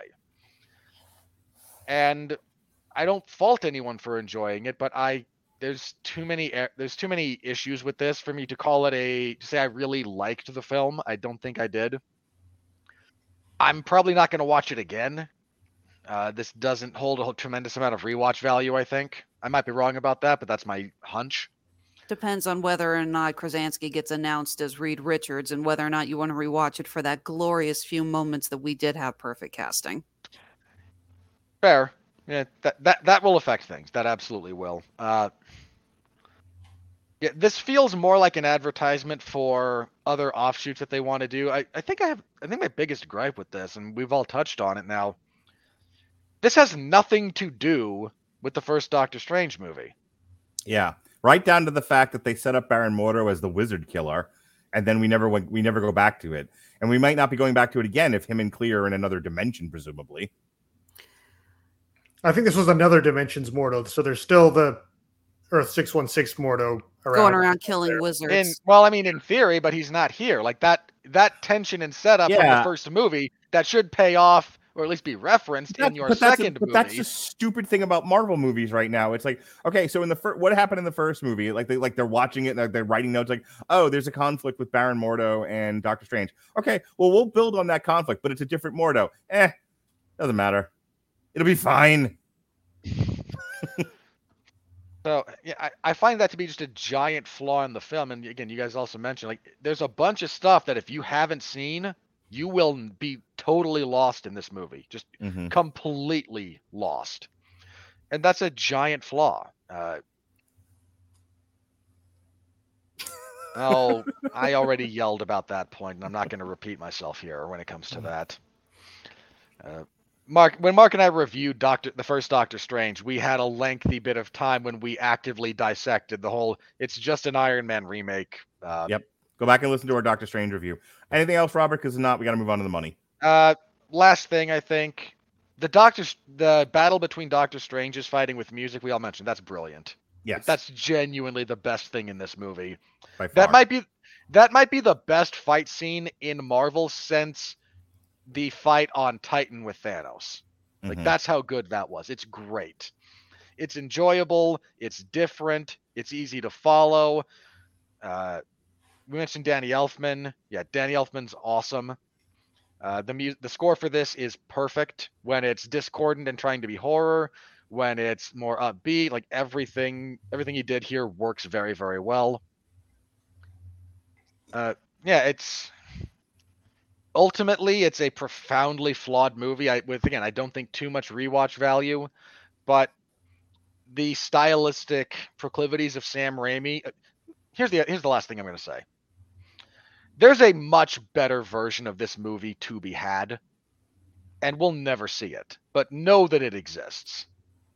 Like there's an R-rated version of this that is just Sam Raimi, and it is glorious, and I wish it existed. He had to cut a lot out. There's all this talk about, are we going to get the director's cut on DVD? I would pay for an unrated director's cut that was just Raimi's vision of this movie. I absolutely would. I would watch the porn version of this. Listen, the real question on everyone's mind is... That's true of everything about you, Mark. That's true. You have seen the porn version of Jurassic Park. Is fan-fucking-tastic. Listen, Alexis asked a question an hour and a half ago about the idea of dreams are your window into an alternate dimension you. David, you want to take I don't give a shit about it. I'm sure Robert doesn't either. David, you want to take a swing at that? It worked good for what they used it for in the film, establishing that Wanda could hop between herselves in different dimensions and whatnot. The bit at the end where Evil Strange sort of gives the big reveal that he's Evil Strange. He goes, you know that dream you have where you're falling from a building? That's probably me. That's a good line. That's such a great line, and he delivers it so well. Like, again, this is one of those things, if you rewatch this film, you can tell when Sam Raimi is directing Benedict Cumberbatch, and you can tell when it's like the second unit doing reshoots. Like, everything about his performance, Sam Raimi gets what he needs out of him in the best way possible. Like, he's able, and he does that with everyone here. Like, he lets Wanda be unhinged, and Elizabeth Olsen rises to the challenge. He lets Doctor Strange be just a little bit more maniacal, just a little bit more conniving. and just a little bit more soulful, and Benedict Cumberbatch rises to the occasion. Like, there's so much that. I mean, serious question, has there ever been a bad story about Sam Raimi as a director? Like, has anyone ever complained about working with that man? Yeah, Sony. Hang on. Sony for Spider-Man 3. I know executives. I mean actors. Nope, No. I don't think so. Okay. You fought to get that into the conversation 2 and 3 times, Alexis. 50 words or less. Any particular reason why it resonated with you? And you wanted to talk about it? It was an interesting idea. Mhm. You know, I admit that I actually have studied dream interpretation as a hobby on the side. And that's a theory I've heard floated around before, and I thought it was kind of an interesting concept. All right. I think it also goes back a little to what one of the directors for Moon Knight said, which got him the worst backlash in the world, when he suggested that the Mark Spector's alter egos were his alternate universe, multiverse counterparts colliding in, to which the mental health awareness community issued a gigantic middle finger. Rightly so. As you're saying that, I'm like cringing. Well, I mean, one part, no, that's not at all how dissociative identity disorder works at all. Mm-hmm. 2, it's a stupid Marvel show on Disney Plus. If you take its portrayal of mental health seriously, you're the one with the problem. And with that said, here comes the money. We're in the money. We're in the money.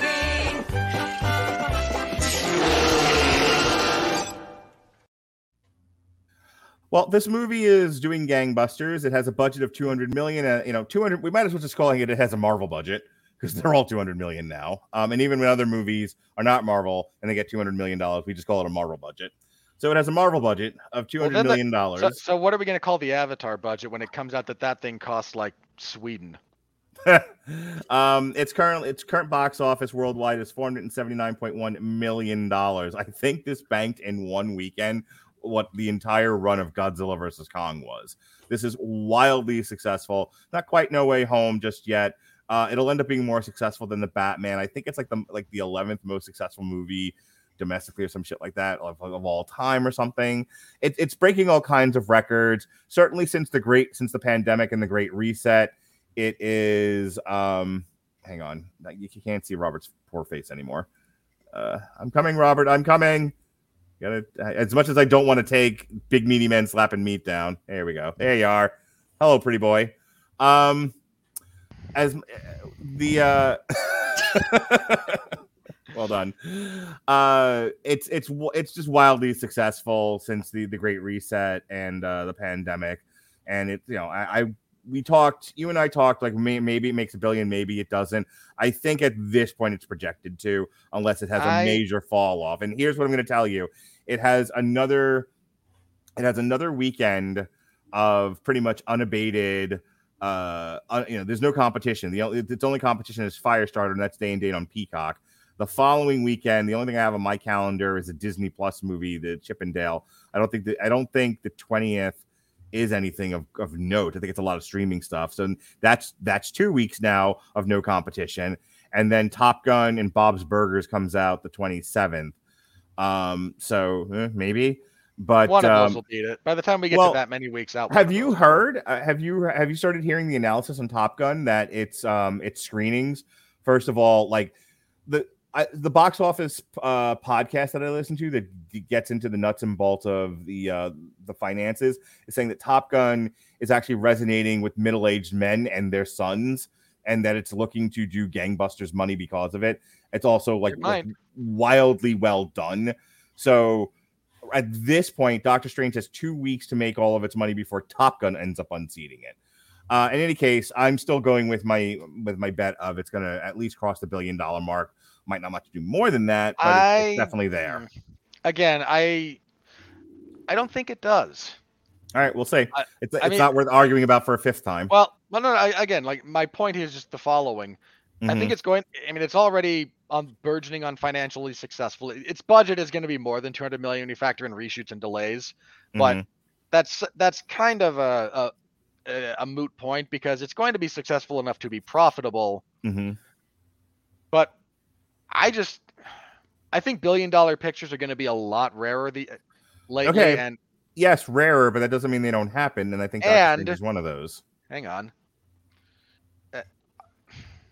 I'm almost to the point where I seriously question the viability of the $1 billion picture given the current landscape of film, with the more limited theatrical window, which hurts, and also with. I said this about the Batman. I don't know how much rewatch value there is here. And I think that might be a problem for Doctor Strange. I don't think it's going to fall off as badly as the Batman did for a number of reasons, not the least of which is runtime. But again, I think rewatchability definitely factors into how whether or not a movie gets to be $1 billion. That's true. But also weekends where there's no competition. It has a straight run until the 27th. It's got time. So and here's the thing. There might not be a high rewatchability with Doctor Strange, but I think if someone wants to go to the movies and their choices are the new Firestarter, which they can watch on Peacock, or Doctor Strange. No one has Peacock. They're going to probably watch Doctor Strange. And then the following weekend, there's nothing. So if people want to go to the movies, well, what's in the movies right now? Doctor Strange. Okay. Well, then let's do the math real fast, if you don't mind. Sure. We're at 400 million, right? Yep. Okay. Let's say a 50% drop. Yep. So next week would be 200 million. That gets us to 600 total. Let's say another 40% drop after that. So now we're at 700 and change. 8. Okay. So I'm not saying it's not going to be successful. Yeah. I am saying I don't know that $1 billion is all that realistic. Well, Don't forget, we also have the new Thor movie coming out in July, and that's going to make bank. And I hate to say it, as soon as that comes out, everyone's going to forget about Doctor Strange. Well, okay. So this has a month and a half to make $1 billion. Well, it has a month and a half because in 45 days it goes on Disney Plus. Let's remember what we're dealing with here. The 45-day window, as Robert indicated, and this is probably, of all the arguments you're making about this maybe not hitting $1 billion, it's the 45-day window that's the real key here, because there's a lot of people that do the calculus of, if I only have to wait a month and a half to watch it on Disney Plus, I'm not going in the fucking theater.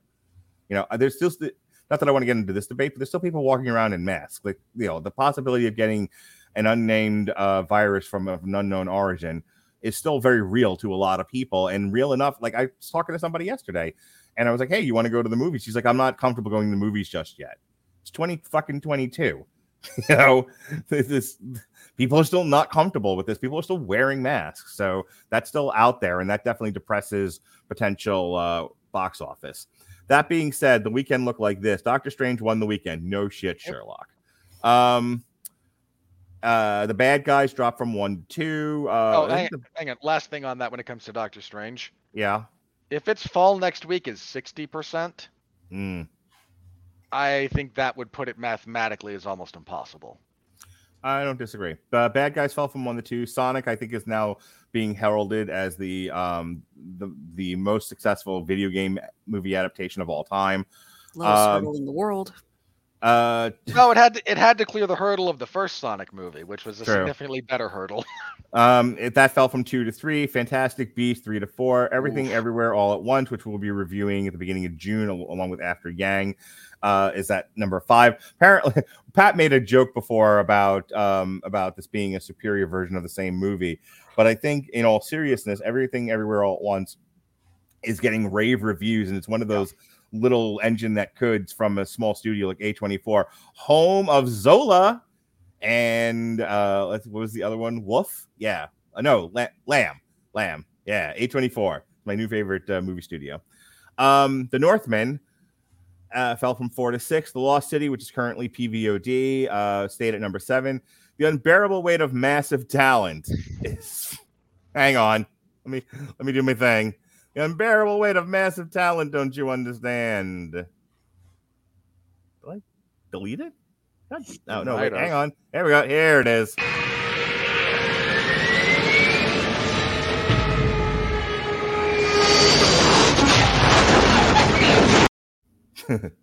That fell from 6 to 8.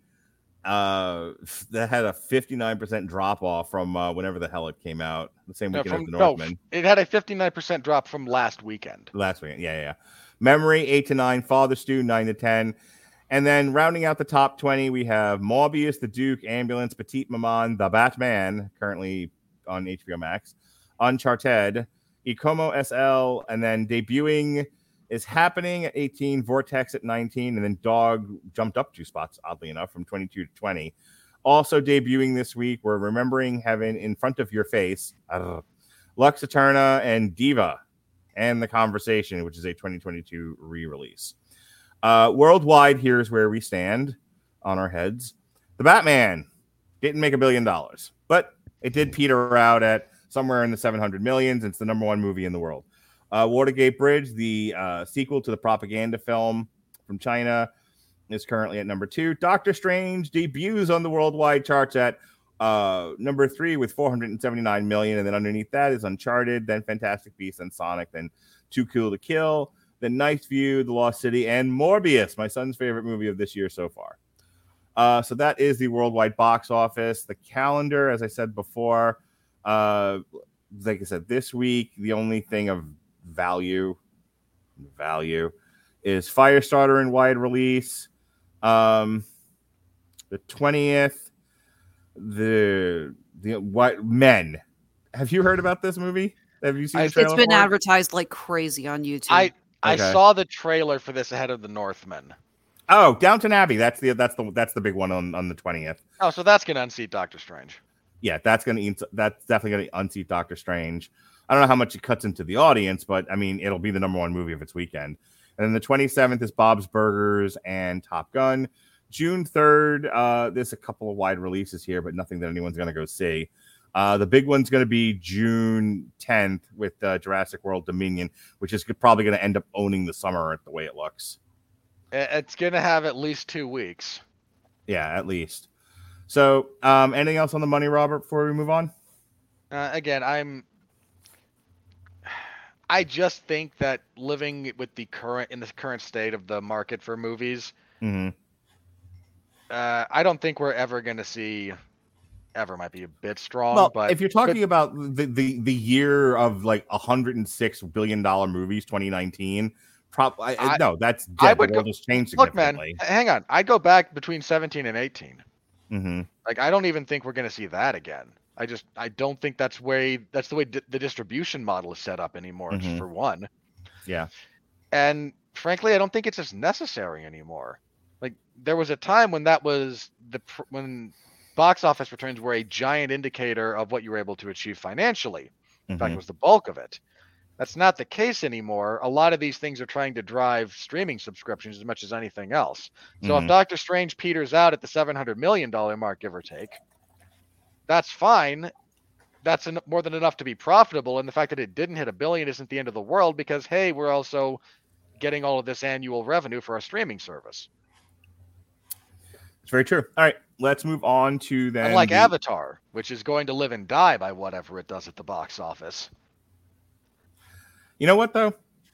Well, that and whatever they can get. All right, if you're goading me into a conversation about Avatar to drag this out a little bit longer and drive David and Alexis crazy, here's what I'll tell you about Avatar, because I've been thinking about this.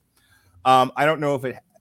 I'm now in the camp of it doesn't make $1 billion. It's not going to be nearly as successful as the first one. Nothing will ever be that successful again. However, I don't even think it's going to be like moderately successful, but I don't know if Disney cares at this point. The idea is to get people to go to the theme park to ride the Avatar ride. Is that a Disney thing? It is. I wrote on that when I went to Disney World in August and nearly threw up. Yeah, they have an entire Avatar world at Animal Kingdom. So here's the thing, right? They put the movie out, it does what it does, and then it ends up on Disney Plus, and people watch it at home and go, oh, I like this Avatar thing. Those blue aliens are pretty cool. Hey, did you know that there's an Avatar world at Animal Kingdom in Florida? I didn't know that. We should go there. And if that happens and enough people do that, Disney will, it's a worthwhile endeavor to do these Avatar movies. Well, again, it's about waiting in line and looking at all the sets that they had constructed at the Animal Kingdom was more memorable than a single moment of that movie. Yes, we all know that movie sucks. The only question about that, and this is the only question as far as that goes, is how will James Cameron's ego tolerate that thing's box office return being less than $1 billion? I hope him and Scorsese and Roland Emmerich and Steven Soderbergh all do a podcast yelling about Marvel. That's what I want. I want here is Roland Emmerich. Here is Steven Soderbergh. Here is James Cameron. Here is old man Scorsese. You, right there, Alexis. You. Scorsese. Cameron also complained about Aquaman. He did this big thing about, it's like, that's not the way they would move underwater. And now he's trying to make this movie all about what happens underwater, and your giant special effects demo this time is not going to do what you think it's going to do. That's one of my favorite TikToks that we ever did was our like screaming about Roland Emmerich screaming about Marvel movies, by the way. I watched that. I'll go back and rewatch some of the TikToks that I've clipped out of this, and I watch that one pretty frequently. But yeah, I want those four guys to do a podcast on StreamYard just yelling about the shitty Marvel movies. I would watch that in a loop. And speaking of loops,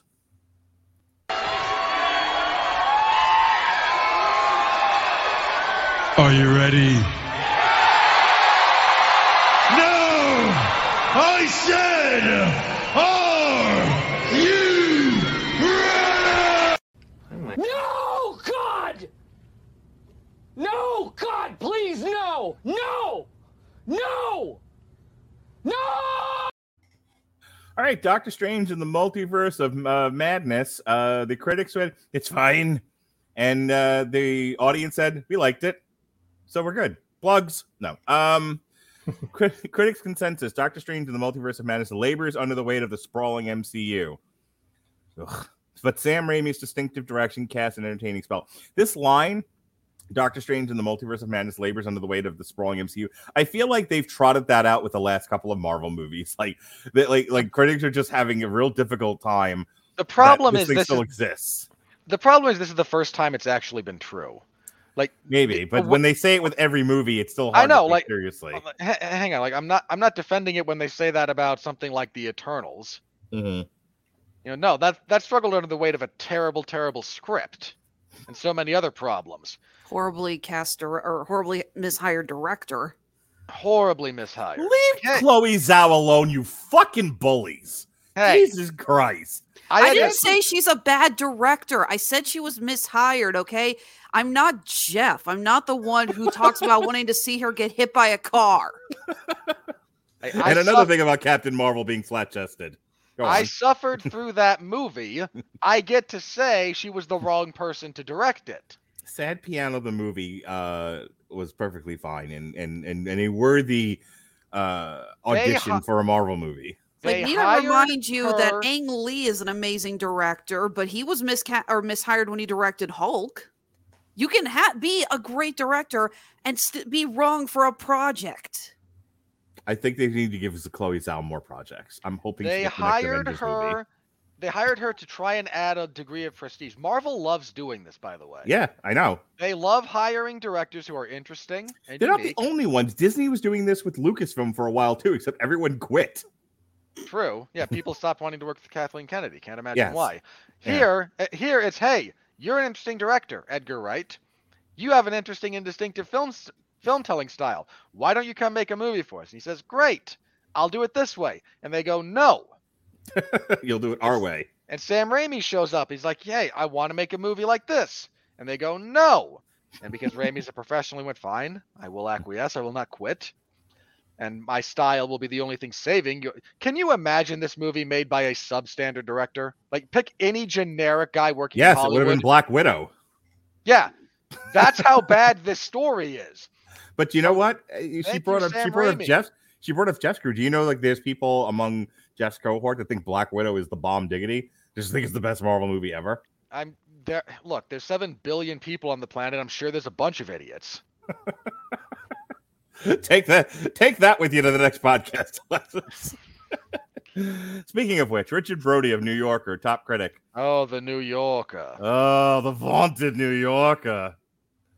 Doctor Strange of the Multiverse of Madness eliminates the playful idiosyncrasy in the interest of formula of Marvel's self-perpetuating business. The new film isn't merely branded entertainment. It's branding as entertainment. No. Oh, for the love of Christ. Okay. Okay, buddy. Hold on. You want to know how I know that you're 20 years old? You know how I know that you're 20? Anyone over the age of 30 grew up in the era when branding was entertainment. I watched a lot of Transformers, a lot of He-Man, a lot of Saturday morning cartoons like that existed solely to sell product. This is not that. All right, Benjamin Hargwindy of Escribiendo Cine. One of the most ridiculous things to come out of the cinematic Marvel universe. Go fuck yourself, buddy. Jesus Christ. No. I hope that was something say lost. it's like, I hate to say it, but in different circumstances, that would be a compliment. So it's just kind of a weird thing to say. It's like ridiculous is not a pure insult anymore. Yeah. Claudia Pugh of Film Week at KPCC NPR Los Angeles. Ooh, NPR. Are you impressed, Robert? Can we stop funding NPR, please? I don't appreciate my tax dollars going to this. Shut up, you Republican, you conservative, you. Top critic. It's one of the lesser Marvel movies, both overly complicated and dull. There's a gal who doesn't like her job. Okay, see? Are you comfortable with your tax dollars going to support this? She's technically half right, but it's not. You ever wonder? It's like when people put their reviews out here. It's like, why are those certain sentences picked? Yeah, like this movie has pacing issues. That doesn't make it dull. Those are two different things. Having a down segment in a movie doesn't mean the film is dull. This movie is brimming with style again when they actually let Sam Raimi be Sam Raimi, and it wasn't Kevin Feige going, I'm a creative type. I demand validation despite being the most successful producer in the world. It also wasn't overly complicated. No, Matrix Resurrections was overly complicated. This was incredibly straightforward with a bunch of very, very stupid explanations. If 2 elementary school students could follow it, it wasn't overly complicated. But I have a thought here, and I think I might want to retire Damn You Hollywood as we're currently doing it and just make it the Alexis Hannah show. Because I'm looking at this next one, okay?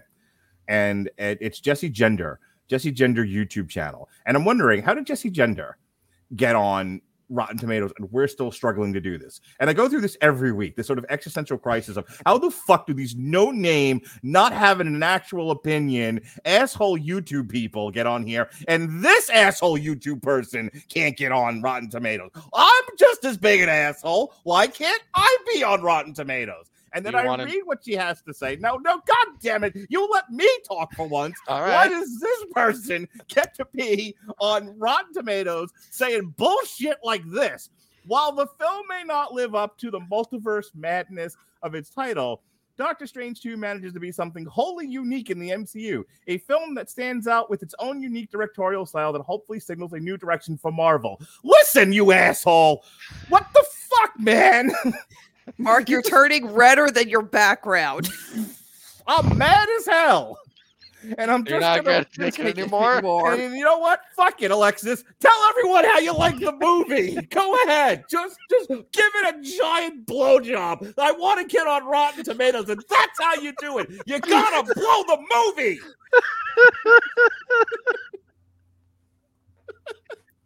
Mark, please take me off the full screen. No problem. I'm gonna move on now. Get some water, man. You're turning fucking purple, okay? You are seriously you are turning purple, okay? For the record, no, this is not a wholly unique film entry into the MCU. Not at all. We're still talking about this?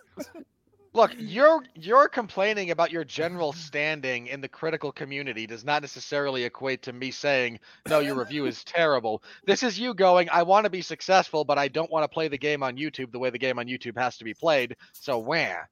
I've never even heard of this. I mean, I follow a lot of YouTube movie reviewers. I have never heard of this person. This happened. That's why I'm making a big deal about this. This is a person with at least hold on. This is a person with at least 30,000 YouTube subscribers. Okay. Hang on. I will hang on. Okay, I got my phone here. I will look this person up. Okay. Well, you do that. I'll read another one of these, and then we can continue to rip this person apart. Matthew Bond of the Mail on Sunday. I felt uninvolved after 15 minutes and dangerously close to bored as we ran into the second hour. Okay. Jesse Gender has 137,000 subscribers, over 500 videos, and hosts a show called Finding Nuance in the Nerdy. One of her most recent videos was the sexualization of transgender bodies, which came out 11 days ago and has 52,000 views.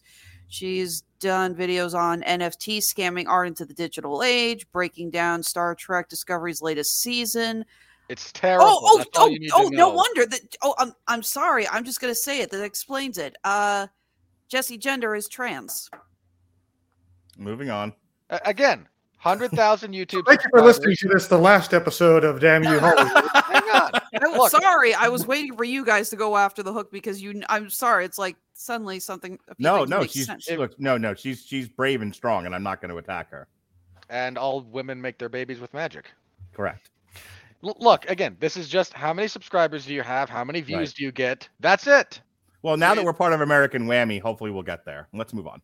Okay, hang on. I need to yell at that one guy in just a sec. Okay. Okay, Sure, you were bored. Yeah, you were bored. I mean, I appreciate your personal experience, but that doesn't actually help with your review of the film. Speaking of which, Felipe Freitas of Always Good Movies. Always. There is only the mess without the fun, and we are bored. What? What are you speaking for us for, man? The royal we. Go ahead, David. You were about to yell about something. I said I wasn't bored. Am I part of we? Clearly. Apparently not. This person does not speak for me. It's like when Chris Bailey was arguing with fucking with everyone. Shut up. With Whitney Seibold, and Whitney Seibold, but I'm people. Hey, for if you're watching on Facebook, I'm gonna go ahead or Twitch. The one person currently watching on Twitch, I'm gonna go ahead and cut the stream. Life is Like a Game Show will be up next on the American Whammy Facebook page. So for the next scintillating episode. Yeah. Oh, sorry. You wanted me to. You're good. You sure? Yeah. That's it. Okay. Just stay tuned for the next scintillating episode of Life is Like a Game Show. Yes. Up next on the American Whammy Network is Life is Like a Game Show. So stay tuned for their stream. I'm going to go ahead and now cut the stream from the American Whammy Facebook page, and. I'm also going to cut it from YouTube. Just Twitch. You still wanted to use YouTube? No, I'm sorry. Not well. I meant actually what I was doing was Twitter. And yes, and to you people watching on Twitch, you can find the rest of the video when it goes up in a little bit, or you can watch us on YouTube. But either way, we thank you for watching. We thank you for watching. We are now cutting off on Twitch. Bye, everyone. That was the wrong one. Remove. There we go. Helps if I hit the right button. It does help. It does. So all right. So Loki, yes. All right, moving on. Candace McMillan of Seattle Refined. It's refined, Robert. I need to be heading out here too, guys. Okay. David, do you want to plug anything real quick? No plugs. You know everything that I'm doing for the next month. Yep. All right. We'll see you. I'll see you on the both Downton Abbey reviews. Yeah. All right. Bye. Bye. Yep. Yes. Moving on. Candace McMillan, Seattle Refined. Nothing refined about Seattle. This Doctor Strange sequel, possibly the next great Halloween cult classic, will get many unintended laughs and eye rolls. The whiplash from the chaotic journey will have many hesitant for another Strange saga anytime soon. In this Halloween universe or another. Classic. Okay, this is some person who just desperately attaches everything that is even loosely horror related to the holiday of Halloween inappropriately in this case. I shudder what this person is going to do when Werewolf by Night comes out. Howl. They won't review it. Yeah. Ed Whitfield of the Ooh Tray. The Ooh Tray, Robert Winfrey. Once rampant, the movie cannot be tamed, says the Ooh Tray. Again, why was that line picked? That's a terrible sentence. Yeah.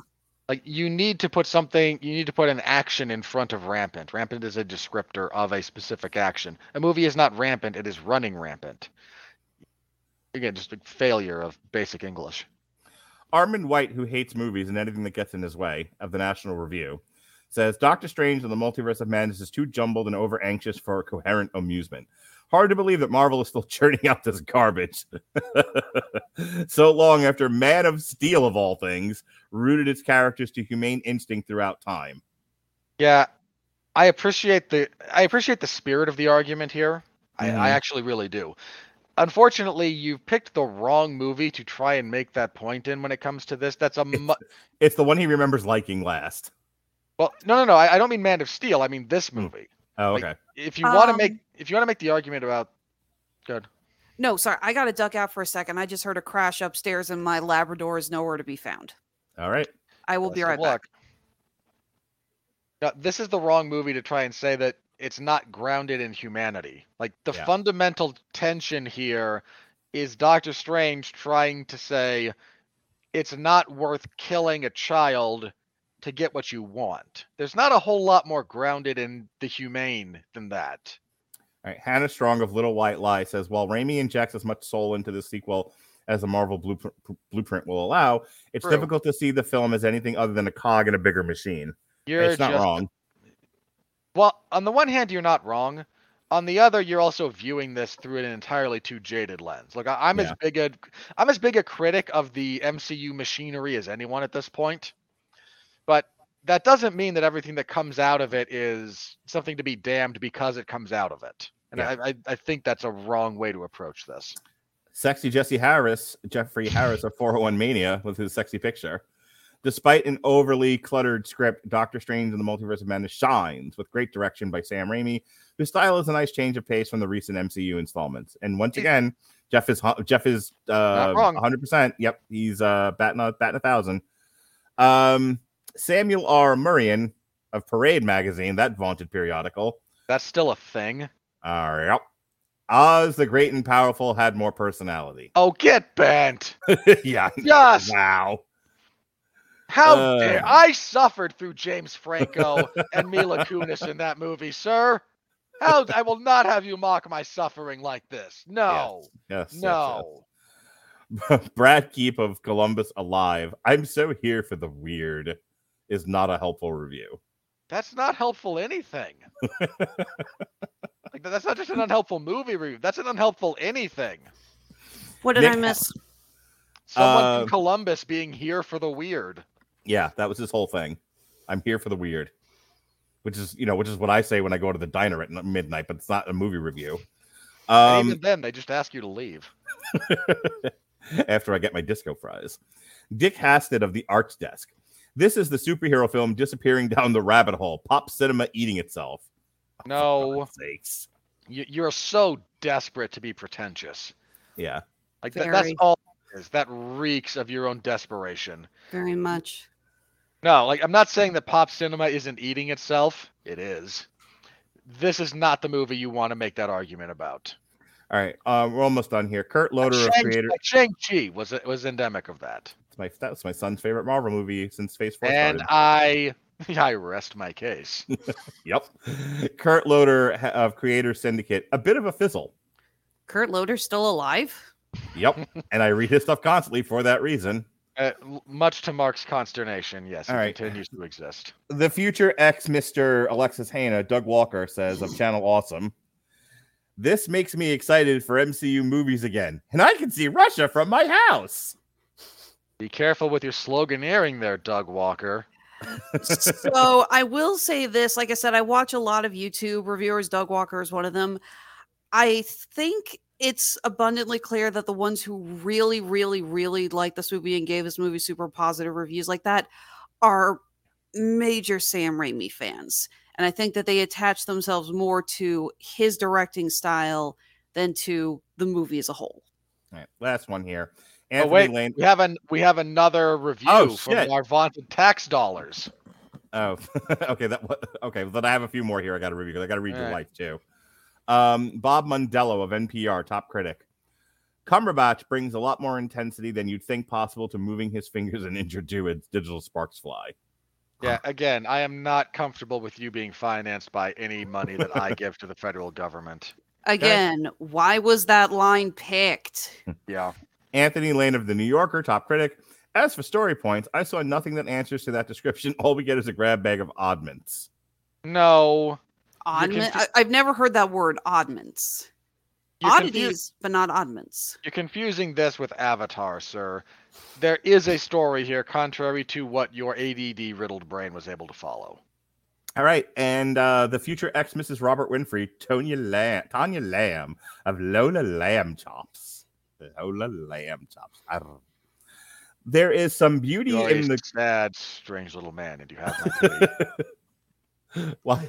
Because when I think of happiness, when I think of contentedness, when I think of goals for life, is that Robert Winfrey and Lola Lamb Chops go live together in harmony and happiness together. Because you think that this person and I together would result in harmony and happiness.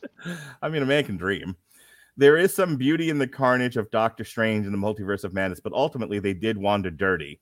No. Wow, somebody has never read a comic book in their life. No, she has not. But hang on, there's more to this review from your wife. It's a trippy ride, like being in the freaky fun house, except when you find your way out, you realize it wasn't that fun. Now go. Okay, no, they did. Why do you think they did Wanda dirty, huh? What do you think was admirable about Wanda as a character coming out of WandaVision? What do you think was her trajectory going to be, huh?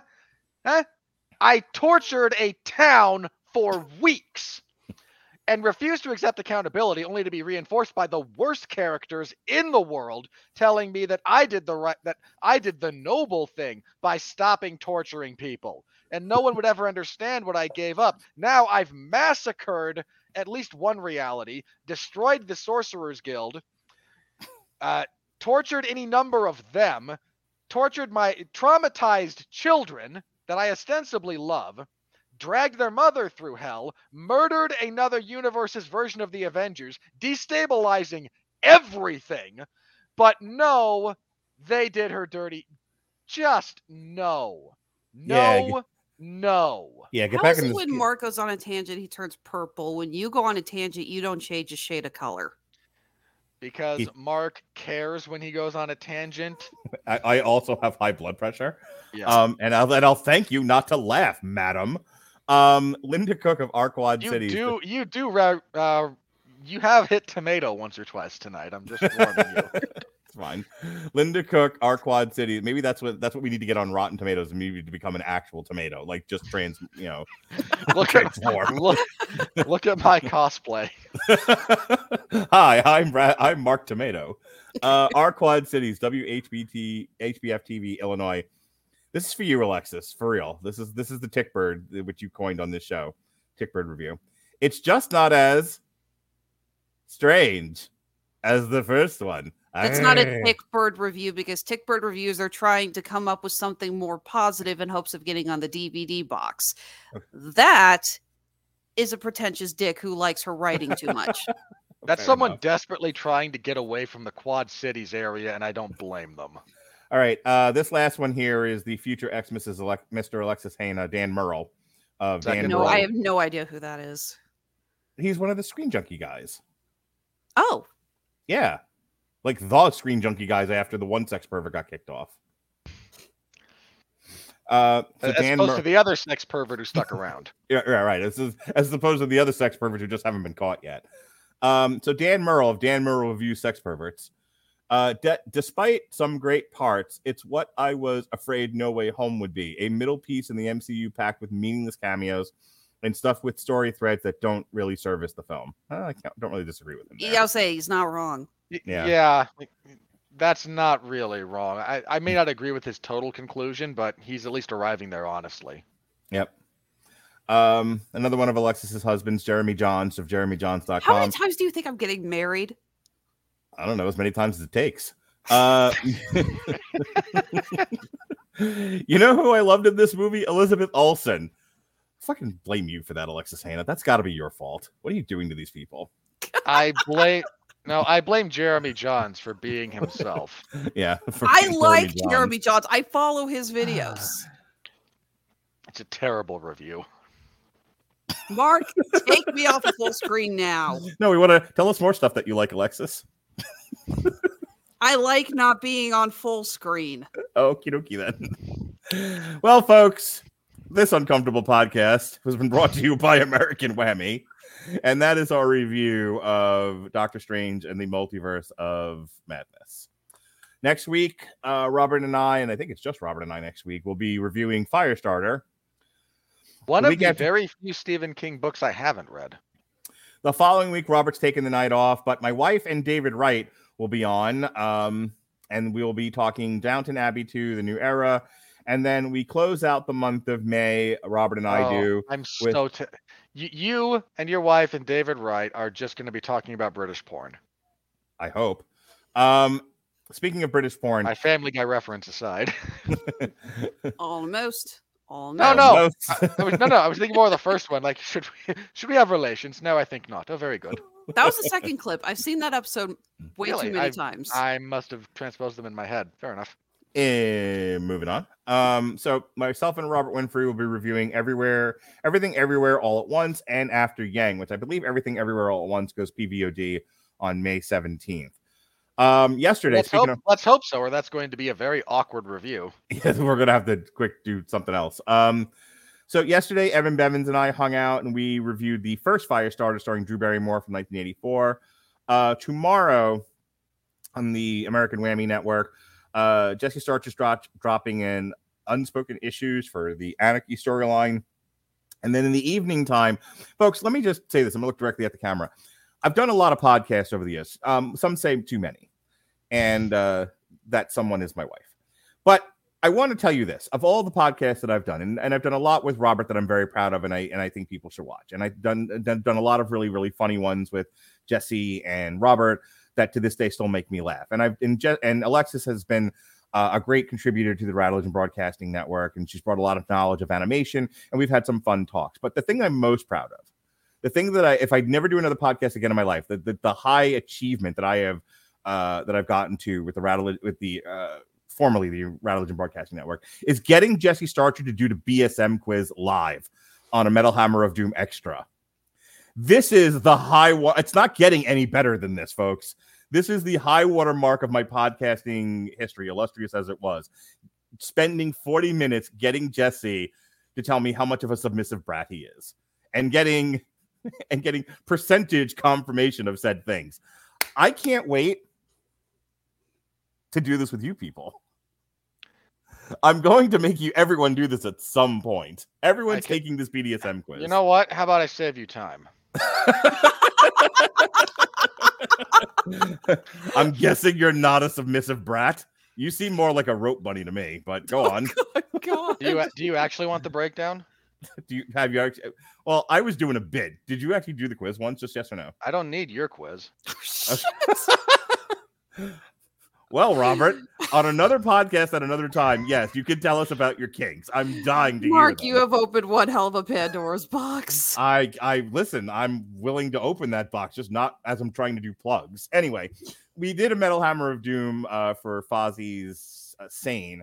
Metal Hammer of Doom Extra for Fozzie's Sane, and we spent 40 of it just having Jesse take this BDSM quiz. I've never laughed so hard in my life. The actual review for the album will be tomorrow night. You scared poor Robert Cooper almost off the show. He took the quiz the next day. Did I tell you that? Like I'm not surprised. He sent me a message. He was like, I like ding, and I look at it, and then he sends me another one. It's just like, yep, nothing I didn't already know there. I'm like, all right, Robert, way to be in touch with yourself. So tune in next week when we make Alexis Hana take the BDSM quiz live on Damn You Hollywood. And I want Andre to be in the room when this happens, just off camera. That is so not. He doesn't have to be on camera, but I kind of want him to be just present. as Alexis just goes down the rabbit hole. Anywho, speaking of going down, I know I'm a submissive dude. Moving on. And then on Thursday, myself and Evan Bevins again will be getting together, and we will be reviewing Moon Knight Season 1. And this Saturday, we have a re-airing of our Money Monster review. That was fun when we did that years ago. God, did we tear that movie apart. And then we've got... I believe I said, there's at least 2 episodes of various procedural cop shows that do this same thing better. Yeah. And then Robert's got an Everyone Loves a Bad Guy re-air, this one for animal villains in film and television. So that's all my plugs. Alexis Hana, go ahead and do your plugs. All right. First and foremost, since you haven't completely scared Jesse off of the network yet, he and I will be recording Tripped Up Trivia.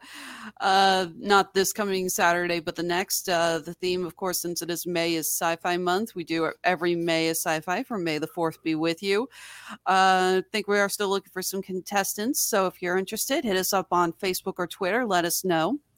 Now on to the plugs that actually do pay my bills, because despite how many times he puts me on the full screen, Mr. Mark Radulich has not actually paid me for this.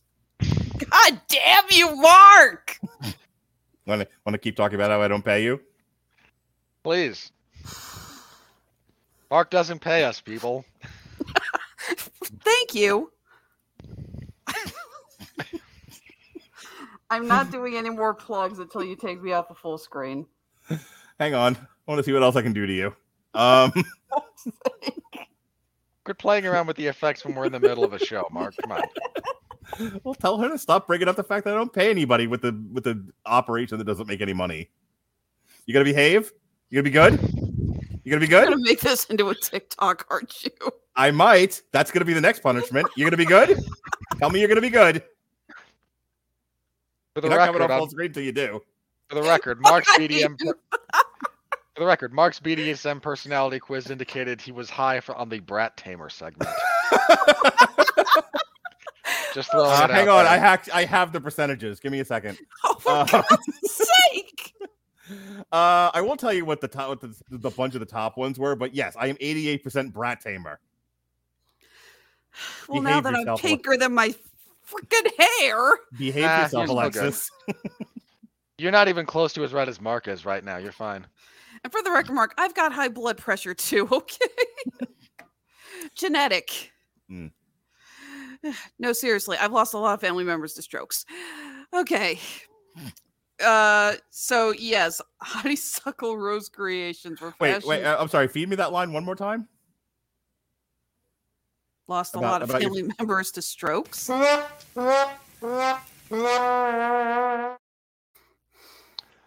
Yeah, that's not in bad taste. I'm glad you're pleased with yourself, Mark.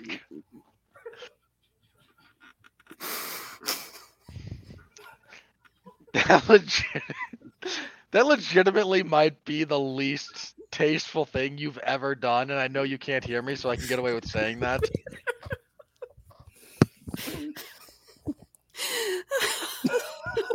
That's the third time you've gone full heirloom tomato on us, Mark. Just call him Kathy Bates. He has fried green tomatoes some days. So you sell jewelry, I understand. Yes. Mark, you fucking broke me, you son of a bitch. Hang on.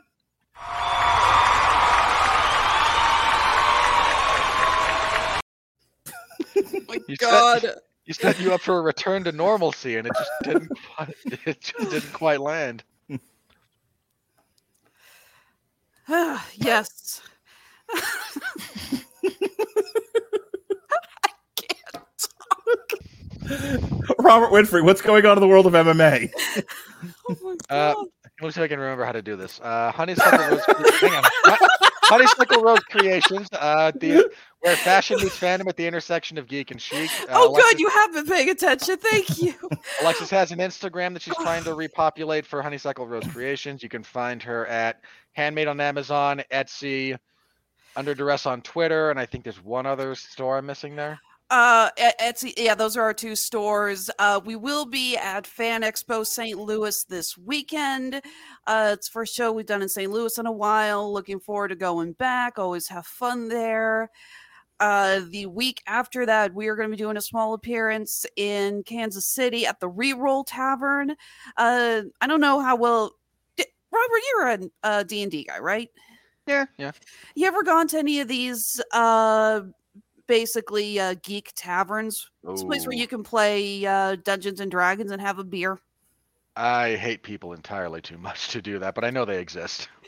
Okay, well, we are going to be with Reroll Tavern in Kansas City, Missouri for their Intergalactic Art Fair, as they're calling it. Looking forward to working with these guys. They've been a very big presence here in Kansas City, and we're very excited to be working with them. And after that, it is the celebrated return to NakaCon. This is one of the biggest anime conventions in the Midwest. It is in Overland Park, Kansas. We did this a couple of years ago. We had to step back from it for a little bit. We are back in. We cannot wait. We're going to have fun. Then after that, we will be at the Smallville Comic-Con this June. That's in Hutchinson, Kansas. Didn't know if you guys actually knew that Hutchinson does claim itself to be the official Smallville from DC Comics. So we're going to have a very fun Superman-themed show. After that, we are going to be doing the Greater Austin Comic-Con. And directly after that, I'm staying in Texas and working Comic Palooza in Houston. That is a very big show. I am looking forward to that. I need to find something to do in Houston. I don't know anyone in Houston. Are any of our listeners from Houston? Please let me know what to do. Okay. I'm not saying this is an insult. I have never been to Houston. I don't have family or friends who live in Houston. I genuinely want to know what to do in your town because I'm going to go there and be there for like a week before the show starts. So please, I really am asking for tips, for travel tips here. And yes, we have our stores on Etsy and Handmade at Amazon, both of which we will be doing a 15% off sale at the end of the month for Memorial Day. For every sale that is made, we will be donating $5 to the Veterans Community Project. We are also uploading a bunch of new products there. We're restocking our Monopoly and Clue bracelets. We know that those are always really popular. I just ordered a very large shipment in of Clue tokens in. And we have a bunch of brand new stuff coming in celebrating Fantastic Four and Five Nights at Freddy's Security Breach. All right. Take me home, baby doll. All right. I cover professional wrestling a few nights a week over in the Wrestling Zone of 411mania.com, AEW's Dark Elevation on Monday, MLW stuff on Thursday, and WWE SmackDown on Friday. So be on the lookout for that if you are so inclined. If you're interested in mixed martial arts, I cover MMA action for 411 Mania in the MMA Zone of 411mania.com. Last week, UFC 274, featuring quite possibly the worst title fight of all time. I heard it stunk on ice. The commentary team spent 2 rounds, which is 10 minutes, plus the minute or so in between rounds, actively debating if this was the worst title fight of all time. And no one could bother to correct them because there was nothing happening. They weren't actually ignoring the fight in favor of this tangent. They had to vamp for that entire fight because nothing happened. It's really funny. They threw a combined total of 68 strikes over 25 minutes. Not landed, threw. Oh my God. What were they doing? Like a Houston Alexander were just chasing each other around the cage playing pinch and giggle? It was less entertaining than Houston Alexander. Like, this is one of the worst fights you'll ever see. You almost have to watch it because it's almost grotesque. Okay. Thankfully, the fight that immediately followed that, the main event between Charles Oliveira and Justin Gaethje, was 3 minutes of glorious action. Those two, in about 3 minutes, landed like 2 less blows than Esparza and Rose Namajunas did in 25 minutes.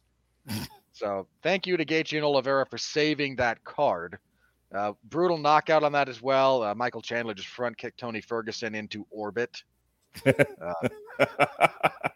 Dude, literally, like, he kicked him under the chin, and he did a flare flop in real time.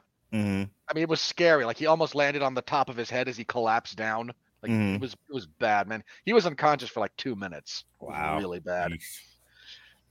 So my full report for UFC 275 is in the MMA Zone of 411 Mania. This week, I will be covering UFC on ESPN 36, headlined by Jan Blachowicz and Alexander Rakic.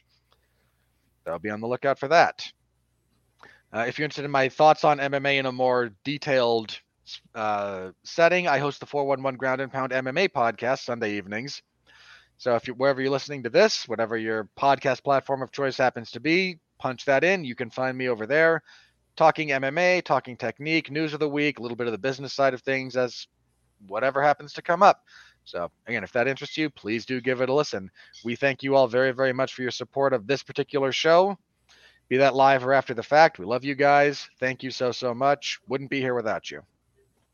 All right. Yeah, I'm going to be cutting that last bit and just going to be like Mark Bratt tames Alexis Hana. That's going up on TikTok. I fucking hate you, Mark. I know you do. Mwah. And with that said, if you ever get the chance, next time you have to really kick him. I didn't kick him. I punched him. No. I know, but next time you have to really kick him.